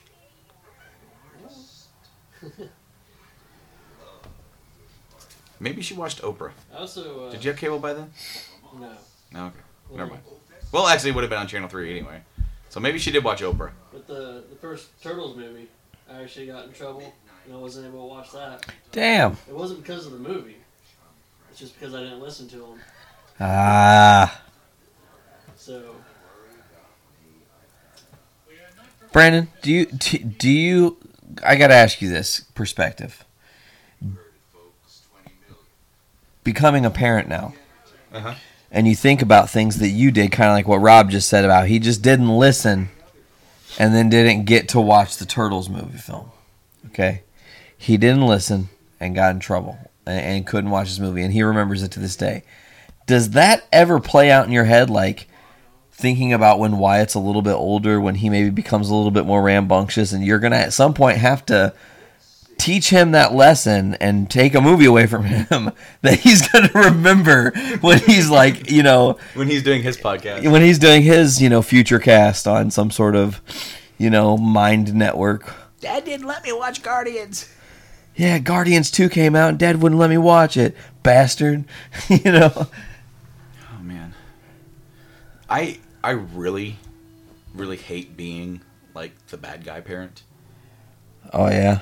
See, the thing is that one thing that I admittedly need to work on is my patience. Like, I have a lot of patience in teaching. Yeah. But, like, right now, he's not at an age where he's understanding. Right? He isn't. So it's like trying to feed him and he just keeps trying to grab the spoon so he gets food everywhere. Tell him no. And he does it again. No. Does it again. No. Does it. I start getting mad. Well, yeah. So hold on, really quickly. So they're walking out of the, like, did they have like the Zorro thing in the background, or was that not in this movie from the Monarch Theater? I don't know. I don't know if you actually see that they went to see Mask of Zorro. Because historically, that's what he goes sees. I yawned and it is like it's not even 6 o'clock yet. Well, your time it's actually almost 7 o'clock. Oh yeah. Yeah. Interstate lag. Now, okay. The thing is, okay. This portrayal of the killing of the Waynes. They do it, and the way they shoot it's really cool because it's really obviously like a flashback. Like, they're not necessarily like... The way they just kind of awkwardly stand there, and the interaction isn't exactly as, like, you would think a normal people would be. Correct. Is indicative of how, like, adult Wayne is remembering this happening as a kid. Now, how do you like this twist? Because historically, in the Batman comics... Joe Chill. Yeah, Joe Chill does not it, the Joker. Not the Joker. How, like, this pissed some people off. How do you feel about that? Honestly, it's an interesting twist for the era. It's again, it's a case of Batman versus Superman with the Martha thing. Mm-hmm. This is a good way to wrap the movie up. He now really, really knows what's what, and now he not only has a reason to stop the Joker because of the people he's harming, but he has a chance to capture and stop his parents' killer. And that's always been a big part of Batman mythology is, can he do it? Alfred lets Vicky into the cave. Yep. You busted. Telling you what, man, this Alfred, as much as he's the lovable old grandpa, he just screws everything up, man. Letting all these bitches into the cave. Now, okay, so at this point he only has one suit. And by the time Batman returns, he is like he's invested into some other. Also, did Michael Keaton was it only his Bruce that ever wore the turtlenecks? Yeah. No, not true. Kilmer's did too. Kilmer wear turtlenecks too? Just in one scene, I'm pretty sure. Kilmer's. I don't dislike Kilmer's portrayal. He was a better Bruce than he was a Batman. Well, but He was too soft as Batman. he's a different Bruce. True. You know, he's a completely different Bruce. I mean, that's why, in my opinion, as I said before, these first two films and the last two films, it's almost like there's a divide. Yeah. And like, you know, if you want to, you can consider them both all four in the same universe. I don't. You know what's really weird? Huh. DCU, current DCU, could go so far as to consider this a part of the multiverse too, if they decide to ever go that route. And there are different Batman multiverses. You know what I'm saying? Mm-hmm. That wouldn't be too far of a stretch for them. Well, I mean, because then you can even include like the Nolan movies. Yeah, absolutely. If you wanted to. And now, the one thing that I always wanted to see is that, because you know how they've done, like the newer comic book for X-Men for the 90s. Yeah, X-Men 92. 1992. How cool would it be to get a complete comic book run of this film? They did. Like, did they add more villains and everything to it? And they even started, like, it's got, like, Harvey's Two-Face with Billy D. Williams kind of look alike. The sketch of, it's kind of like, I can't remember who the original chick they were going to get to play Poison Ivy was, but they have her face kind of, yeah, I mean, it's. I'm pretty sure Batman 89 is a real series, or at least they did some sort of mini run with it. Okay, because I would love to see, like, a full-on 50-issue... That would be amazing. You know, like, you can bring in all sorts of villains. And the thing that I would do with it is keep Boom. Keep it tonally like this, or you know, keep it in line, because don't go into the Schumacher era and make it all colorful and all that crap. Nope. Keep it the Keaton Batman.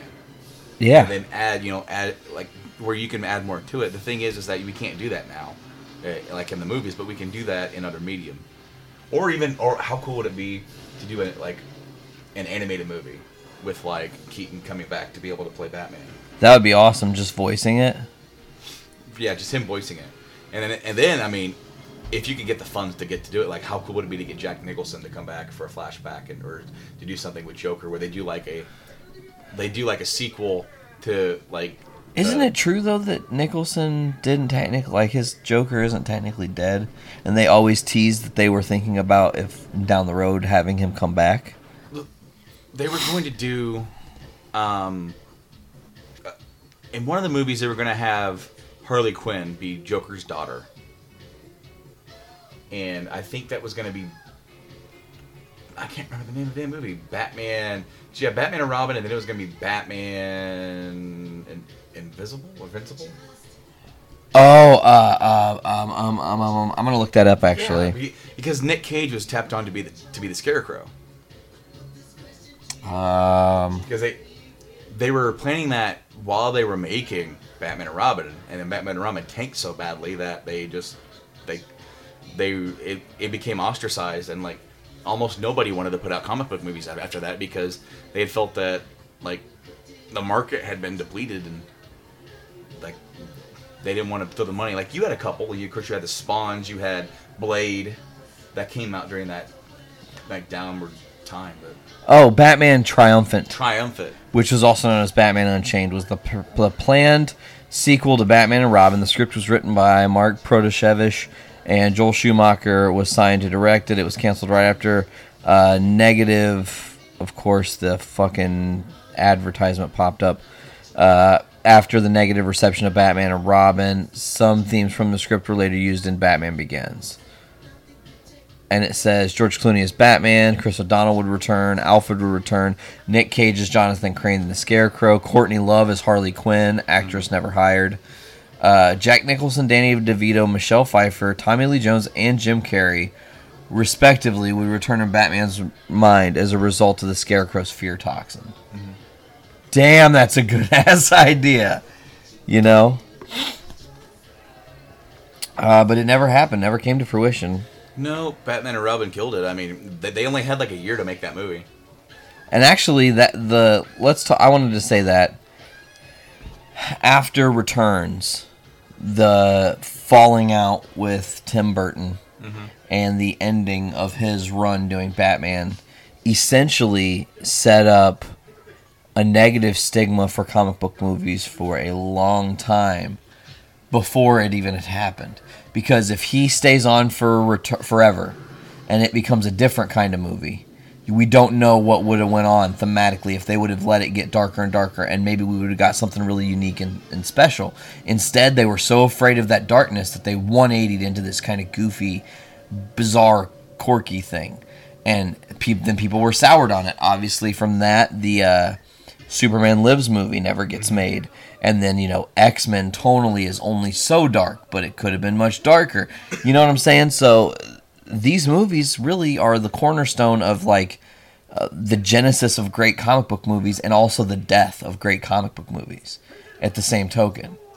Well, okay, I mean, because you could honestly say that maybe from The Dark Knight until maybe like a couple years ago is probably what would be considered the renaissance of comic book movies. Yeah. Because, I mean, they're still going on now, and they're not to say that they've turned terrible, but the wow factor has dissipated, because how much can you wow people after you've done the same kind of thing over and over and over and over and over again? And it's disappointing because we're just now getting into the DC verse, and it's now their turn. Yep. Whereas the MCU has been going on for quite some time. Civil War came out this year. It was good, but was it Avenger level good? You know what? After my second watch, I can say I think it was, honestly. You think? Thematically, Civil War, to really full circle the shit out of this, we're not even talking about Batman right now, but Civil War to me, on the second playthrough, like the second watch, you connect the dots to things so much better, and you see this story play out from a really dark perspective. You got to think, Zemo does the smartest thing possible. He just makes two sides fight each other and steps out and doesn't really do much. Lex in Batman vs. Superman is consistently trying to start drama and consistently at the forefront of the shit happening, trying to make Batman fight Superman, really saying, well, you gotta fight him, it's his fault, or whatever. As to where Zemo was like, oh, all I gotta do is show proof that Soldier killed Tony's parents, and they'll fucking destroy themselves, no problem. And I think that the moment where I realized that there's really something different and special to Civil War on my second watch through is mostly in the Black Panther character, because he has this great resolve. I mean, he goes from this calm, peaceful, he loves his father is king, he watches his father die in front of him tragically, he goes on this vengeance-filled path where he must just, almost Ghost Rider-esque seek vengeance on the people that have wronged him. And then when he has an opportunity to stop the dude that essentially caused everything to begin with, he doesn't. He just chokes him out and keeps him alive. And I thought that was really cool, because it's showing that he wants to evolve as a leader and as a person. But, God, I love the Batwing in this movie. I had one as a kid. I had the Forever Batman, or Batwing. I had this one, and it got ruined by one of my cousins, and I'll never forgive that person. Not really. I also had the Batman Returns Batmobile that had the sides that popped off. Ooh. And turned into the Bat Missile. That's cool. When I was a kid, I used to think that those windshield wipers were on his lips going boo boo boo boo boo. And then I never understood why this put him out of action so bad. He didn't even hit his head, and there's a cut on his head. Well, because I as a kid, I guess I always thought that she just drove him into a bunch of chicken feathers. And this is the inception of the game Cut the Rope. He gets all these balloons that are spilling gas all over. You probably don't go to arcades, huh? So much. No, but I know what you're talking about. It's that one game where you gotta there's prizes hanging from little ropes, and you gotta line it up perfectly and cut the rope. We took my nephew a couple years back to the one in Circle Center Mall in Indy, and I had a bunch of tokens left, and I would just toss them into that cut the rope game. And I hit my last one, and oh man, I was so close. I think I was hanging on by a thread. It was like a $500 GameStop gift card. Why didn't you go back for more? I didn't have any more money. Man. I know. He stole my balloons. I love this. He's heartbroken. Oh, he is. He's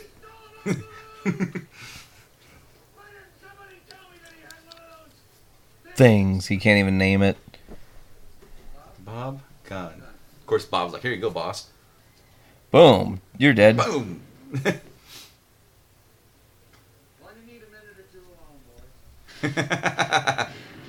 And see, they had like these random goons that like that one guy that was like just talking. They said, "Get out of here." I want to say that he's involved in like the last, he's like one of the last goons that are in the tower. Yeah. I want to say so. Oh, they did this thing with the moon And the bat symbol. Yes, that's cool. Did my cat just startle you? That was awesome.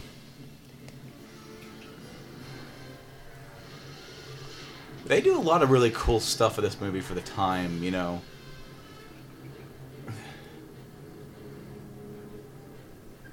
I do... Okay, so they made a big deal about the Ben Affleck Batman shooting off missiles and guns. It's like, what the hell?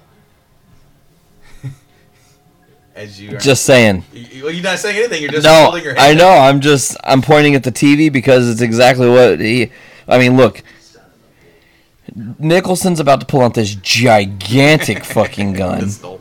That pistol with like the 3 foot. And Batman is openly shooting at him with 2 Gatling guns. And somehow has the worst aim ever. This guy's... It's like he went to the Stormtrooper school of like how to shoot. Yeah, he misses. So he like... So you can honestly say that most of these guys that he's trying to like shoot, okay, so they don't die. And granted, you could say that we don't necessarily know if Ben Affleck's Batman killed anybody per se. And some of them may be just gruesomely injured. And here we go. He's going to pull it out. Here's that pistol. The Johnson pistol. Oh, man. I love that gun. And he doesn't need to kill him. He just needs to take the bat wing out, which he does. Engines whirring. I love subtitles, by the way.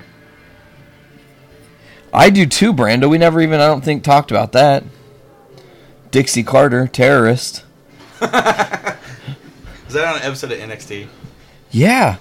It was after Asuka won the title. The first night she defended. And whoever she defended against, when they were showing replays before that or something of NXT. Yeah. Dixie Carter, terrorist. And that's not what was said on... Not even close, dude. It had nothing to do with it at all. There was nothing that even sounded remotely like Dixie Carter or terrorist. And I went ahead and tweeted at Hulu. And they actually said that someone on their production team was going to get on fixing that error. I never went back to the episode to see if they fixed it.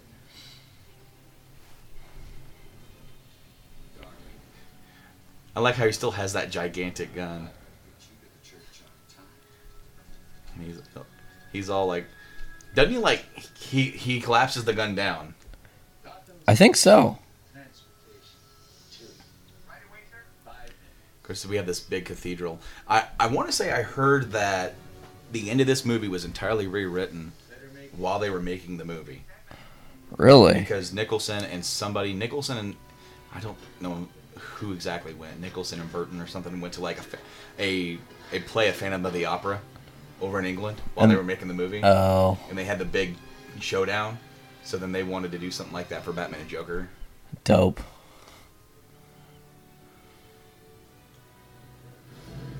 This is a giant final game of cat and mouse.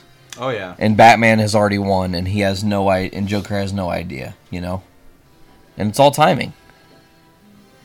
This part in some ways startled me, too. You know, the bell falling. Oh, yeah. And stuff. You're just like, shit. I hope that doesn't kill me. I like how he, like hits his shin on the damn pews. Yep, yeah, he collapsed the gun.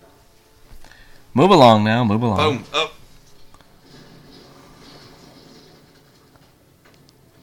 Hit his shin on all those pews. Knocks them all down. He's like, what is that? That's a bizarre noise I wasn't expecting to hear.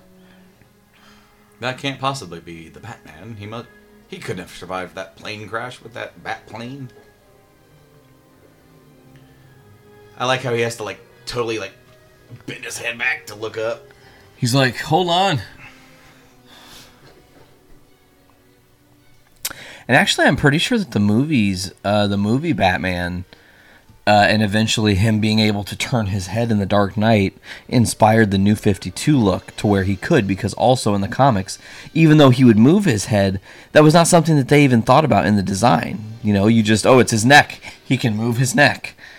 Yeah, well, see, the one in the comics it's more cloth ridden. Also than it is, true. Like armor or like the big or like the rubberized look they made for the movie.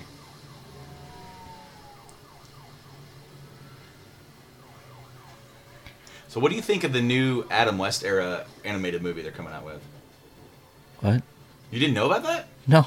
So, Adam West, Burt Ward, and somebody else from the original '60s.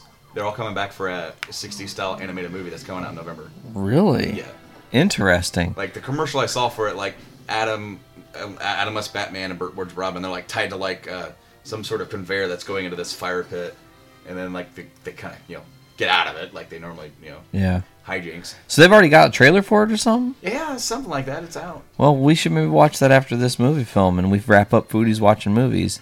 I tell you, Foodies Watching Movies is really interesting because we're so much foodies. Like Veronica and I are so into food, and then when we come on this show, we like 80% talk about movies and don't really talk about food other than like, oh, we ate that, it was great, And I've been trying to find out a way to maybe do like some live videos from Facebook of us cooking, but we haven't really figured the logistics. Eventually, I do want to save up some money, and I do want to make it to where Game Addicts is always 100% filmed. That would be awesome. You said you guys wanted to possibly do Twitch streaming too. Yeah, the first step is to just be able to capture our audio and video at the same time and put that up, right? And then the next step would be to get a bigger space and do live streaming. But if we do that to live stream it, you'd have to have some sort of like schedule, and that would mean that we would be doing weekly shows, and there's not a whole lot of news, especially right now. Yeah, as we were talking about. Right. I mean, there is some, but it's like not enough that I really care to talk about. And like both me and Mike, we go through spurts of collecting. It's like, hey, I got some extra money this week, so I'm gonna go and check out some stuff. That was terrible CGI lighting, by the way. It was pretty bad. And here's a good shot of him like does he have spit on his face? No, that's supposed to be blood. Oh. But we go through spurts of collecting, so it's like there are times where there's like all summer, like I think I've bought until the end of the summer where I bought like quite a few games. I think I bought 2 games. Dang. And then since then I've bought 3 games, the DS or 3DS thing, and stuff I bought today. So it is through spurts, but it would be really neat for you guys to be able to get like some sort of setup where you can film like a whole like like a kitchen portion of it while having the movie in the background, or like where you have the movie on but maybe have it like the volume turned down to where you can still talk about it, but you guys are in the kitchen, you're cooking. Alternately I could just take microphones into the kitchen and just have them in there while we're cooking, and then just like look. I mean, the kitchen to the living room setup here is actually really nice. Yeah, that's pretty. You can look right in and watch pretty much anything that's on TV on my smaller TV since my bigger one broke. Did you notice that? It's over here. I saw it. What happened? Yeah. One of the capacitors blew. I got to get it fixed. That sucks. Yeah, me and Dad are going to try to fix it when we get a chance. But what I was going to say is that, like, since most of the time, if it all depends on what you're cooking. If something's going to take hours to cook, it's not a really good idea for that. But, like, if you're going to be, like, if the whole process of cooking and eating is, like, the length of a movie, yeah, that's perfect. Yeah. Because then you can have, a really good mix. And, again, it's like, you and me, we did the riff track before, so this isn't anything different. And that's one, it did kind of suck that time didn't really work out where we couldn't make the wings, talk about the wings, but we talked about some wings. Yeah, and those were delicious, by the way, from WrestleMania weekend. Oh, yeah. I like how he's just messing with her, and again, she's gonna have so much PTSD from this. She's just like a limp. Oh, yeah, is this Blade? See, I just thought this was a big up, jacked up Ray Charles. Or is this Don Cheadle?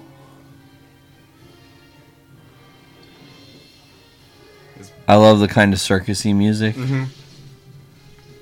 For the fight, it definitely works. It's awesome that through how everything kind of played out, it was like I said in the earlier part of this podcast, you and I wanted to do this at some point on Journey into Comics as a riff track, and then Foodies kind of took off and it started its own thing, and it just kind of plugged in nicely.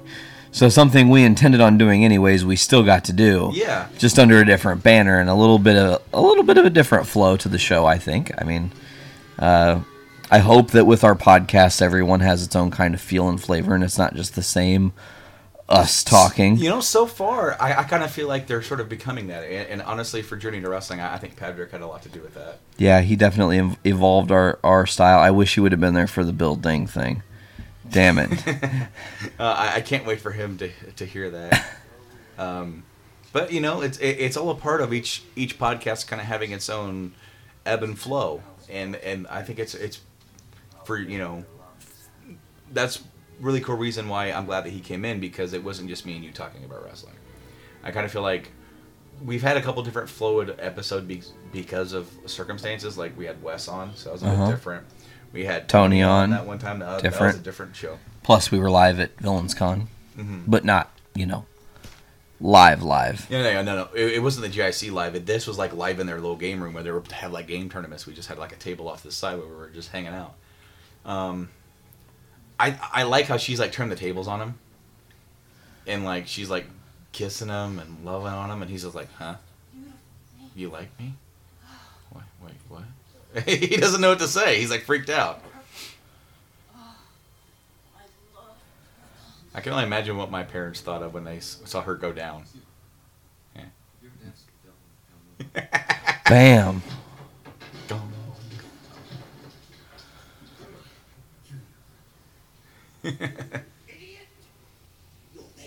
I love this whole exchange. Because, I mean, in any iteration, okay, other than maybe the Dark Knight, like, and even then so, like, Joker's not someone who is very physically capable against Batman. No. Like, that last fight is not something that's ever really, like, physically impressive. It's always like this. It's like it's the chattering teeth after he gets punched. Was that Beetlejuice had chattering teeth? Yeah. I like how he punched him in the armor and hurt his hand.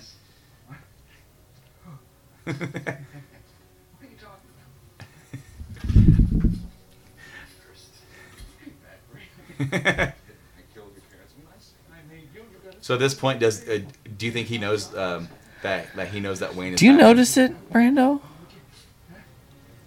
The slight, like, almost like echo effect on the visual with Joker. Did you notice that just then?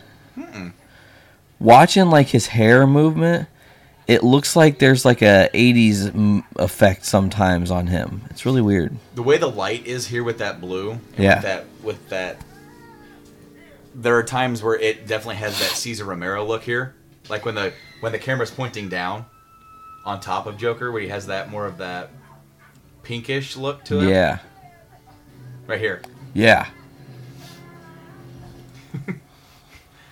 He's nuts, dude. I love it. Now, but what I was saying is, like, do you think that Joker now then realizes that Batman is Bruce, or was he just saying, "I killed a lot of people"? No, when I killed your parents. He said directly, like, I was a kid when I was a kid when he knows, he remembers, he's figured it out too. Which is mythos in the Batman history that's not necessarily true. Joker doesn't necessarily know that Bruce is Batman. Right, but I mean, considering that for this film they changed that and gave them legitimate history from the past. Yeah. It makes it to me it makes sense, because Jack's not a dumb person. You know? I mean, what did they say? Like he's like a chemist. Yeah. He's a chemist. He's, you know, and so he's not an idiot. Like, granted, I mean, as a Joker, he's insane, but he's not a fool. Like, I would imagine that he's killed a lot of people in his time, but if someone's specifically saying, "You killed my parents," and he knows who he's killed. I love that shot, by the way. Oh yeah, with the gargoyle. Well, before that, there was a look on Keaton's face that I always just love. It's just this fucking determined look like, I got you, you son of a bitch. And then he fires the grappling gun. And you done fucked up. Because I love how, like, there's such drama with him holding on to that ladder. How he's like... He's trying. With it, like, he knows he can't climb, and the music, and it's like... It's very operatic, you know, to go back to that, what I was talking about with Phantom, yeah. It's like, you know what's going to happen, and it's the build-up, and it's the fall. Now, if you're telling me that they're doing a thing where Joker lived through that... Well, you got to think, though, Joker might be technically undead dead because of what he went through. Mm. I mean, that's that whole, I have learned in the laws of superhero movies that when you think you can explain, well, that had to clearly kill somebody, that they can go, well, no, it clearly didn't because this happened and this happened. So you always got to look at the, he might not, it should have crushed his bones. He should be, honestly, it shouldn't look like that. He should not have made a dent in the cement. No, it should have, like... He would have been a billion of little pieces. I love that little laughing ticker. Yeah. That always used to kind of freak me out a little bit. Especially with the gone look in his face. And how, like, they clearly, with the makeup and the blood, and like, indicate that he split his head open when he landed. Yeah. Hey, dude, your PS4 is going to go into rest mode in 10 minutes because of power saving settings. Yeah, I know. Monarch Theater, by the way. Yeah, hey, what do you know? Tied it all back around. And then it looks like Arkham. I want to say his name's Jebediah Arkham. Or Jeremiah. Jeremiah Arkham. Jebediah Springfield. From The Simpsons. So, is this supposed to be, like, later on that night? Because there's a lot of people out. Yeah. And for, like, a press event. And she's, like, in a suit all of a sudden. Mm-hmm. Was this, like, the next day? Or this morning? So, okay, so it has to be, like, really early that morning. Yeah.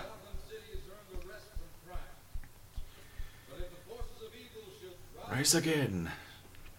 So here's your answer about how long he's been Batman.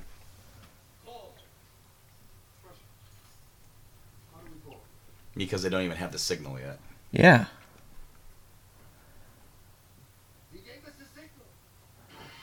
Legitimately, Brando, if I was rich, I would buy one of these. I've never... Except for it would not look that good.